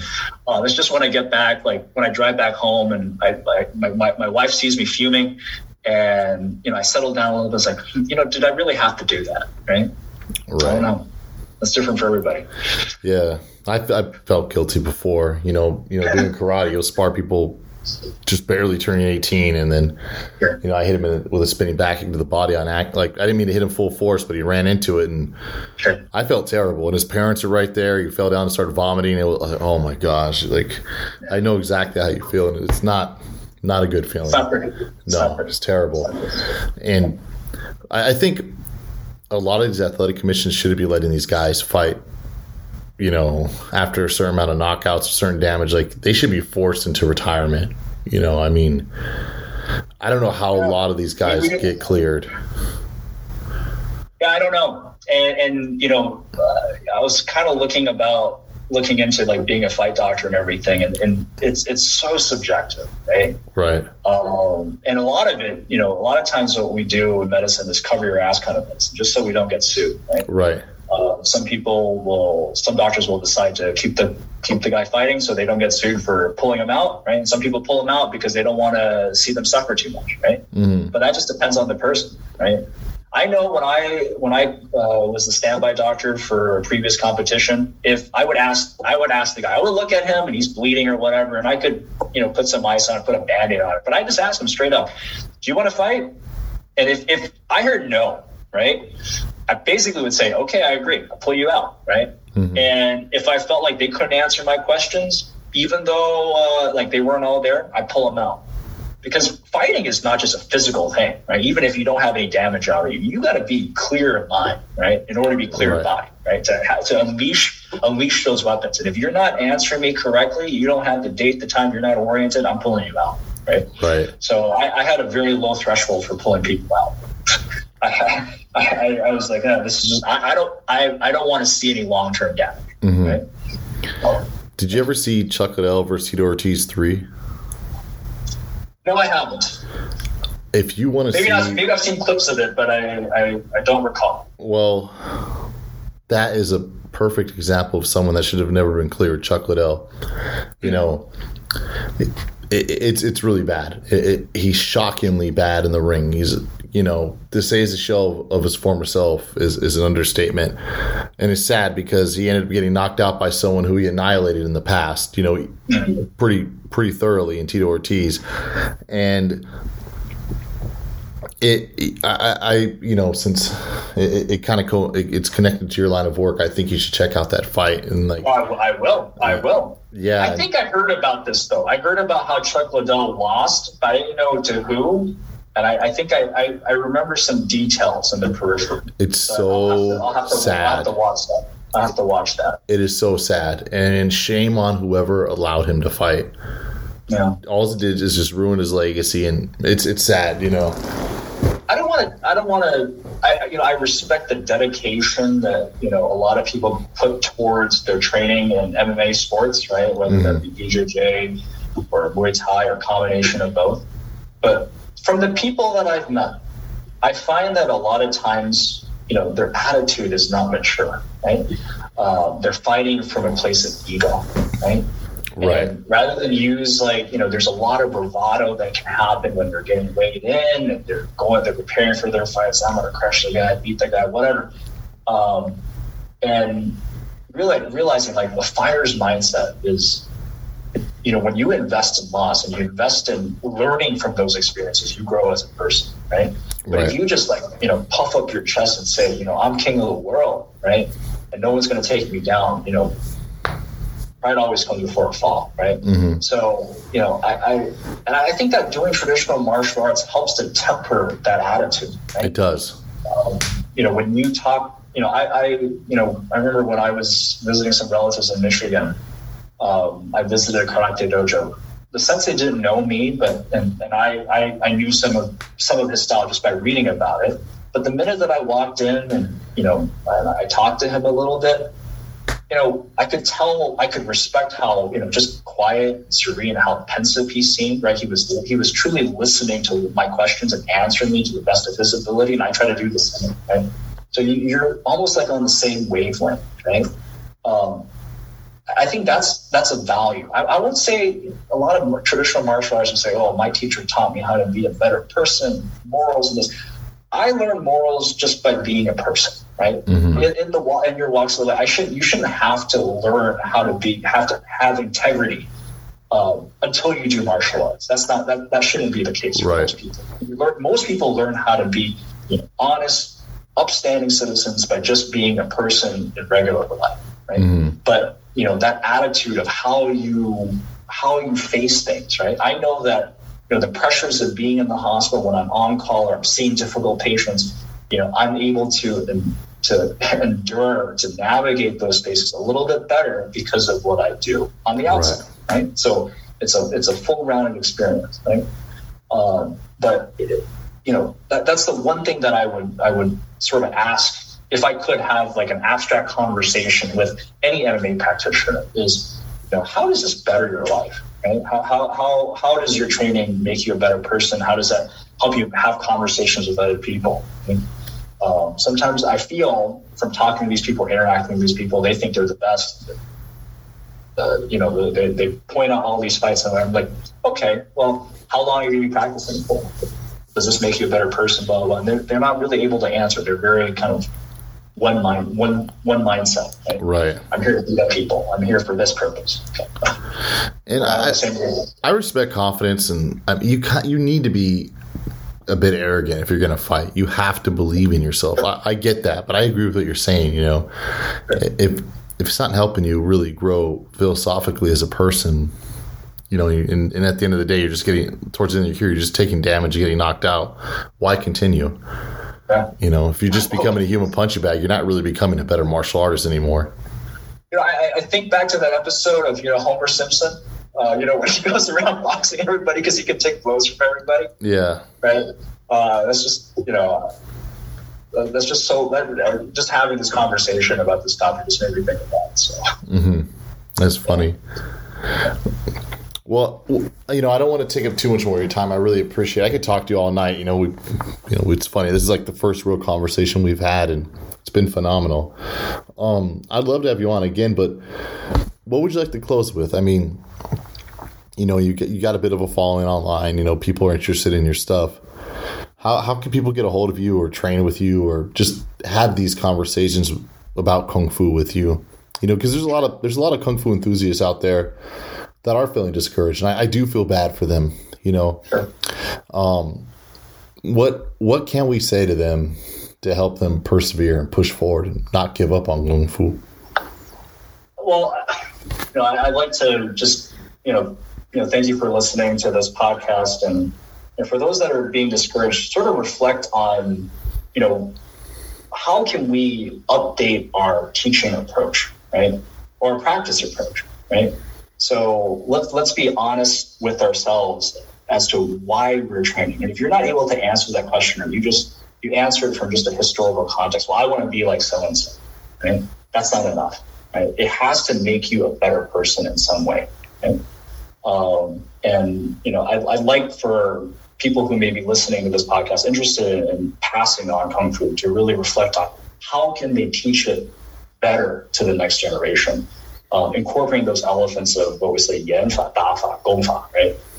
Realizing, what is performance, what is for performance, what is for training structure, what is for training, your equipment training, having those aspects in the training, right? In terms of contacting me, I think, I'll give you my contact information, but certainly Facebook is probably the easiest way. Emails, I get emails from the hospital and everything, so that can get a kind of be a mess. I'm currently living in the Seattle area, so I recently got permission from my teacher to start taking on people. I'm teaching privately right now. I don't have a class, but I would certainly like to be open to anybody who might be interested. And then, contact me over Facebook. I'd love to be able to talk to more people and get some ideas across and just be able to share. Right? I kind of want to touch, I appreciate that, but I also want to touch on, I know I wanted to wrap this up, but I got to touch on something you said that kind of made me think, in traditional Chinese culture and a lot of Asian cultures, ancestor worship is a big thing, right? Mm-hmm. Is there a connection? Because when I lived in China, everything was like, oh, old is always better. Older is better. Mm-hmm. The old way is better. It's getting worse as we move forward. I know it's a lot of a little bit tied to Buddhism and whatnot, but also culturally, ancestor worship is a big thing.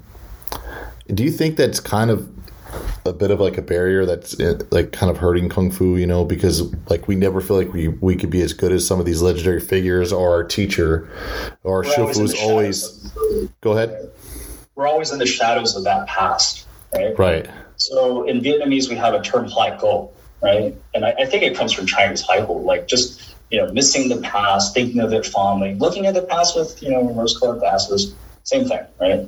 I would say, especially personally in our Wutan system, we talk about how Li Shuwen was the god of spear, and Gongba Tian had this incredible qinggong, so he was able to jump from the ground to the rooftop, and we don't have those training methods, or we'll never get there, right?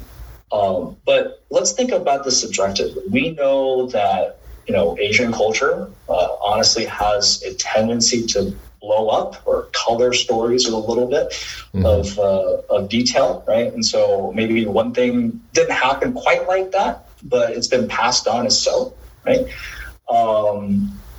And really, martial arts should get better and better, right? Back then, they didn't have the training devices that we have, right? They didn't have the knowledge of the human anatomy that we have. The training equipment. Training equipment, the science, they didn't have that, right? I'm a Western medicine practitioner, so I won't profess to say that I know about Chinese medicine that much. But with all that we know now, right, we should try to give some modern context, right? Some modern language, right? I personally, I don't like to use the word dantian, Right? I just use center of gravity. I use my teacher's approach. My teacher got a degree in chemistry at Dartmouth. He likes to use scientific terms when possible. He likes to use English terms when possible, right? Kung Fu is in America. We should be using English when we can. Okay? So I think we need to, first off, we need to understand that not all of these stories are true, right? Let's accept that as a basic premise. And number two is that let's try to see, what is that grain of truth and how we can think about it in the present day to bring it back again, if we want to. Right. So that has been a problem of always sort of looking at the past and thinking the past was like that. But the past wasn't all that good anyways. A lot of these teachers could barely write their name, let alone like all of the theories and all that they profess to know, right? And not only that, but, maybe the way that one style does it may not be the most efficient way. That we can look to other styles and talk to other people and look at YouTube videos and say, hey, that might be a different approach that might be a little bit better, so long as you can explain it to me. So I think that this dialogue that we need to have that needs to be more open, right? More accessible, not only within Chinese martial arts, but with others, right? And then really just cutting the bullshit, right? Let's be real, right? MMA has given us a great laboratory to see what can work and what doesn't, right? How they train, right? How what kind of training apparatus they use, right? Their training methods. Let's use that as a context to help our Kung Fu now, right? So that's what I think. We need to get away from that. That has been a problem, but we don't have to be victim for it. We don't have to continue to be victim to that trend. Right. We need to update. I agree with you 100%. And I dare say, again, I might get a lot of flack for this, but I remember, an interview on another podcast, someone saying, he used to lift weights and he had a decent physique, and he went to China to train with, I believe, a Tai Chi master who was legitimately good. When they were doing Tai Chi against Tai Chi, the master, owned him. But again, he's playing his game. I'm not trying to discredit the Tai Chi master, but you know what I'm trying to say, right? Yeah. And the master, squeezed his arm or his trap or something. I don't know. And he said, "Oh, too big, too much muscle." And I just don't understand that. Like, having an athletic, muscular physique is not a bad thing.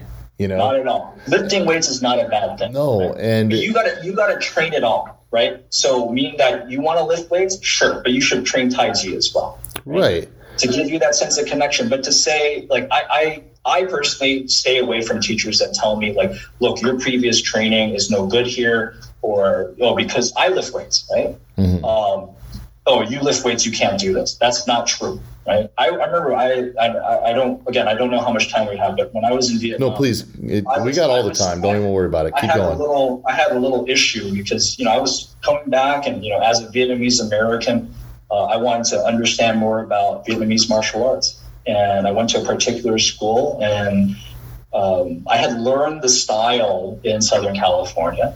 Right. And, they did the same style in Vietnam. So this was like coming home for me. Right. And immediately when I came to this teacher's home, he said, "Oh, the way that you're doing the form is wrong. You don't practice application. All you know is form, blah, blah, blah." Right. So, I played the fool. Right. I'm in somebody's house. And I told him, look, I don't do your style because I learned it in California. Right. So there's going to be differences. Right. And then, one of the guys that was there, because I pretended to be, stupid American. So he was helping me with do you know this dish and that dish? And I pretend, I don't know these foods. And he helped me figure out what to eat. Right. Vietnamese people find it as a point of pride if you quote unquote know how to eat something, because some things can be kind of challenging to the palate. Right.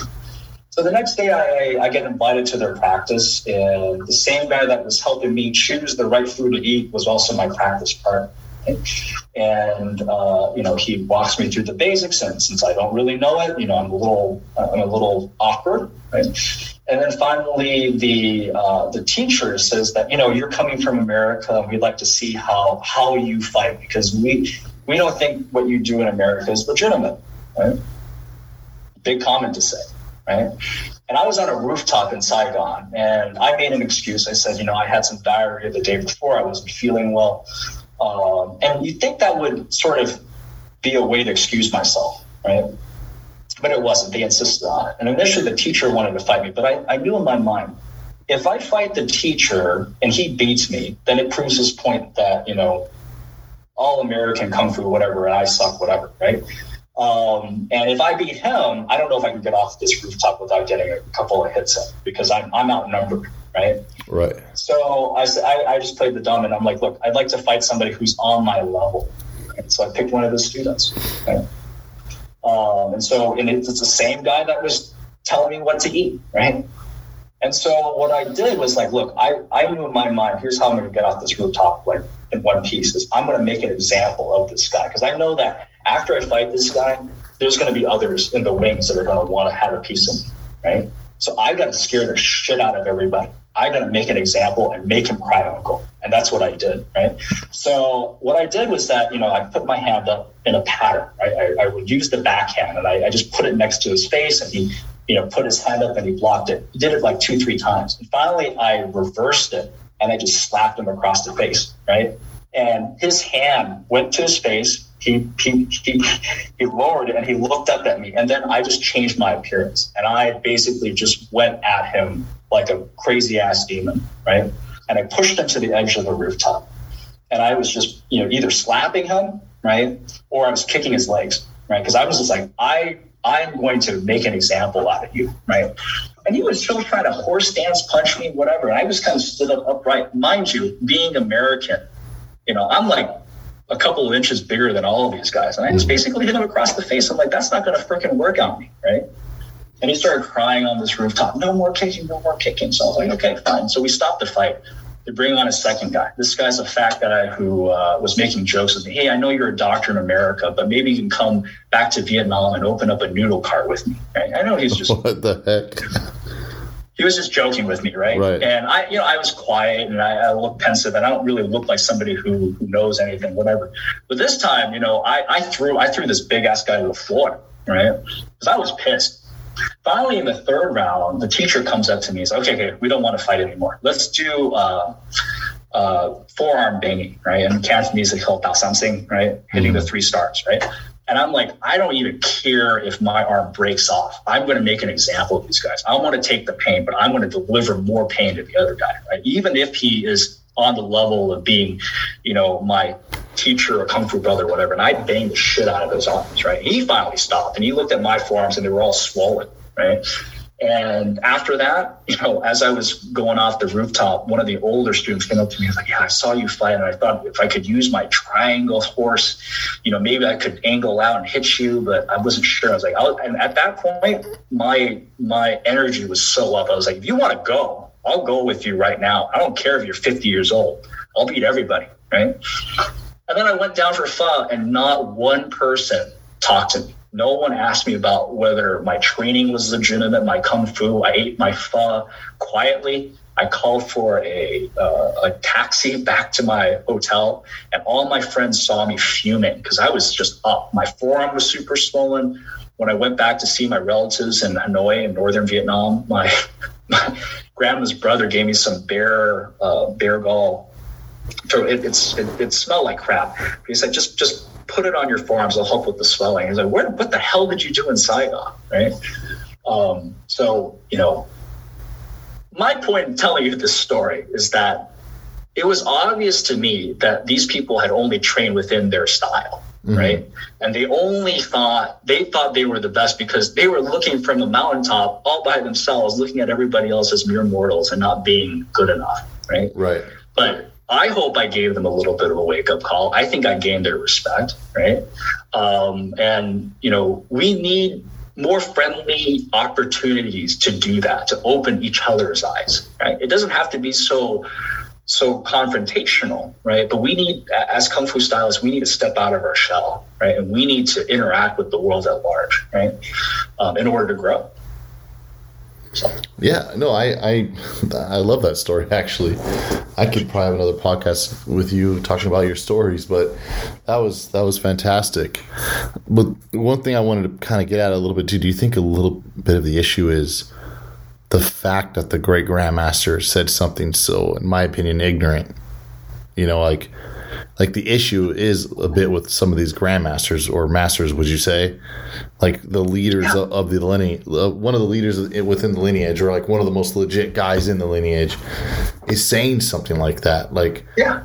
And I've heard someone else say that I respect his training a lot. His knowledge is incredible. But he says, you know, the Chinese martial arts body is different. It's not the same as like a boxer's body or a kickboxer's body or a wrestler's body. It's not as muscular, as refined. It's, you know, it's a bit softer and it's shaped different because the focus is different. I'm like, I don't know if I agree with that.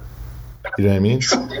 I know when I see an MRI of a brain, right? Or like I'll look at you know, with my colleagues, X-rays of other parts of the body. I can't tell whether someone is a kung fu guy or a karate guy or MMA guy or a guy with this or what. I can't tell. I can only see the inside, right? Under neuroimaging or imaging. So, you know, it's true that we can develop certain attributes, right? But ultimately, it is a body, right?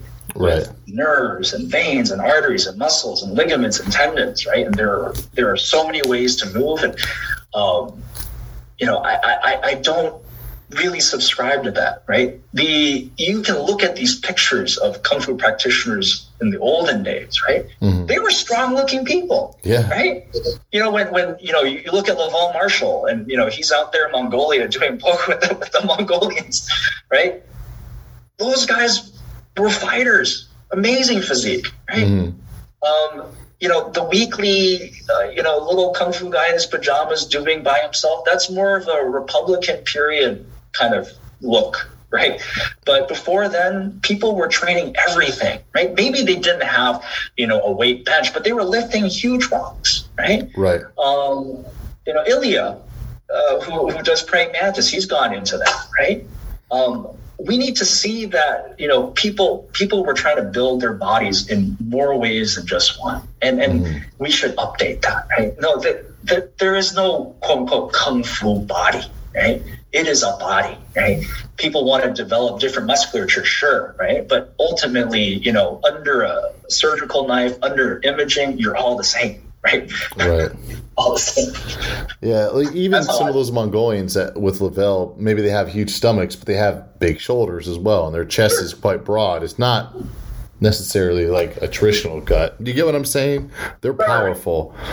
Yeah, you look at the old like the old manual, like Qi Ji Guang, Qi Shao Qi Xu. All those guys are, you know, they're training bare-chested with these bellies hanging out. It wasn't the same physique as maybe the Greek or Roman ideal, right? Mm-hmm. Polyclitus and his statues of the ideal ratio, not like that, right? But these people were doing functional strength exercises, right? They weren't doing just 108 Tai Chi form and thinking they were going to be warriors, right? They were training everything, right? You need to have strength training. You need to have cardio, right? You need to have, you know, you need to have movement. You need to have flexibility. Right? Those are attributes. Right? That really shouldn't be argued, right? And that's useful for anything that, whether it just be walking, right, or exercising, right, or doing combat sports or doing kung fu. You need to have that. So I argue just from the Western medical perspective, and most of the time, those people that are saying kung fu body, they're not coming from the medical field. They are people who are just parroting some of the language, right? Yeah. You know, a lot of people, a lot of kung fu practitioners, honestly, they're not well versed enough. So they find one term, right? Recently, it's been fascia. Everybody's been talking about fascia, fascia this, fascia that, but fascia's not new. Right, it's just the new thing right now. Right. Tensegrity is gonna once that catches on, that's gonna be another code term. And every time I sort of roll my eyes and I'm like, look, you read one article, you read one book on something, and then all of a sudden it becomes a big deal. These things have been here all along, right? And those attributes, I don't really believe in the Kung Fu body. Right. If you got skinny shoulders and a belly, like, okay, like you're not ready. You're not ready to fight then, right? No. You're out of shape. No, even if in a static, prearranged situation, you could do some incredible things. It doesn't mean anything in an actual confrontation. Sure. Obviously, Sure. I've seen people do some amazing self-defense techniques, in a static situation, prearranged, but neither of us should get started in that, because that's just another can of worms, obviously. But fighting is fighting, right? There's no Baji fighting, Pigua fighting, Shaolin fighting, Xingyi fighting, Taiji fighting. There's just fighting. Right. We have different approaches. We should meet with one another. We should compare skills. We should learn from each other. Mm-hmm. Right? That's how we grow. But to say hey, why didn't you show any Baji technique or whatever? Because I didn't train it that way, right? That's my fault, right? And then look, I learn a style to learn a skill set, right? But I'm not going to be Li Shuwan, right? I'm going to be Viet Leng, right? I can't be Huang Fei Hong. I can't be, right? But I can be Viet Leng. And that's good enough for me. Yeah, I mean, we don't have to be Huang Fei Hong, though. No. That era was not a good era. It wasn't. No. There's no better era to live in than right now, so. Right. His life was so depressing. I want a better life than that. Yeah. Right. Yeah. And real quick, one last thing. You talked about putting yourself out there. Someone who did that, I respect what he did so much, even if he lost, but he did win, which is respectable. The Raven Sword Academy guy, I forgot his name. I hope to speak to him soon. I apologize about not remembering his name. He actually competed in one of those YouTube, like, kind of underground MMA type fights. You know what I'm talking about? And he made it. I saw the whole fight unedited, but I love his version because he was able to break down the techniques with references.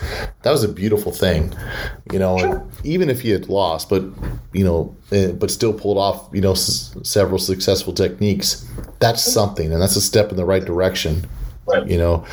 And again, being willing to put yourself out there, like some people might say, oh, the guy you fought, look at the guy you fought, and might say something about who you fought, or that guy's not legit MMA. I'm like, he's still doing like 1,000% more than what you would probably do. Would you be willing to risk getting a concussion? Because he knocked the other guy out, right? Right.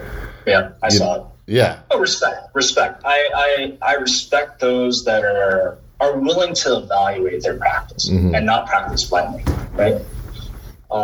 Maybe not everybody wants to be on a YouTube, event or be publicized, but those people who are, going out there, trying sparring, trying other arts, right? Bolstering their arts with other skill sets, like that needs to be looked at with respect, right? We need to value those kind of people in our community and not denigrate them for watering down their Kung Fu with other stuff. Right. And again, anyone who says anything denigrating about it, well, where's your video? Yeah, exactly. Put up or shut up. That's the attitude of this day and age, right? I don't want to see another, historical reference. Like, show me if so and so person in history could do that. How come you can't do that? You can't do that, then let's not talk about it. I mean, before the advent of the internet, all we had were magazines, and we would read these amazing articles that would blow our mind. Like, I got to learn this. I got to see this. It's different time now, if you right. And I hate to say this, but I was so influenced by that time, and that's why I went and learned all these forms, right? And now I'm sharing it with those people who most people don't care. I mean, most people don't care about that stuff, but for me, it's Kung Fu practices. It has a lot of emotional qualities for me. It's a way for me to relive those experiences again, and that's personal. I don't expect anybody to really understand that other than myself, right? And for a lot of people, I think that it evokes happy memories of standing in that horse stance, right? Or taking those blows from your teacher. I remember my teacher slapping me around, during a praying mantis conference. And at the end of it, because we did it to film this little segment, I hugged him. I was like, "Are we done yet? I don't want to get slapped anymore." Right? And he was in his 70s at that time. Those experiences, that's what I think of when I do Kung Fu, right? And I hope that people practicing out there, it makes them into better people. It creates happy experiences that they can remember all the time.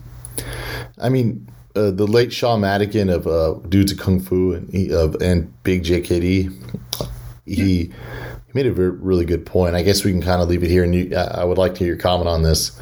They ask him, like, why don't you do Muay Thai, or why are you doing Wing Chun, Jiu Jitsu, do this, do that? And he's like, because it makes me happy. Yeah. You know? That's a perfect ending. I don't have anything to comment about that. Yeah. That's perfect. That is a perfect ending. It makes you happy. It makes you happy. It makes you a better person. You know, that's enough. That's enough of a reason to keep on going. Mm-hmm. You know, so for all the listeners out there to the podcast, as long as it's a constructive, you know, healthy kind of practice that you're engaging, where you're not hurting yourself, you're not, you know, doing too much damage to others, right? It's making you, you know, be able to face work and your family and what have you, right? You should. God forbid a self-defense situation. Sure. Yeah. Sure.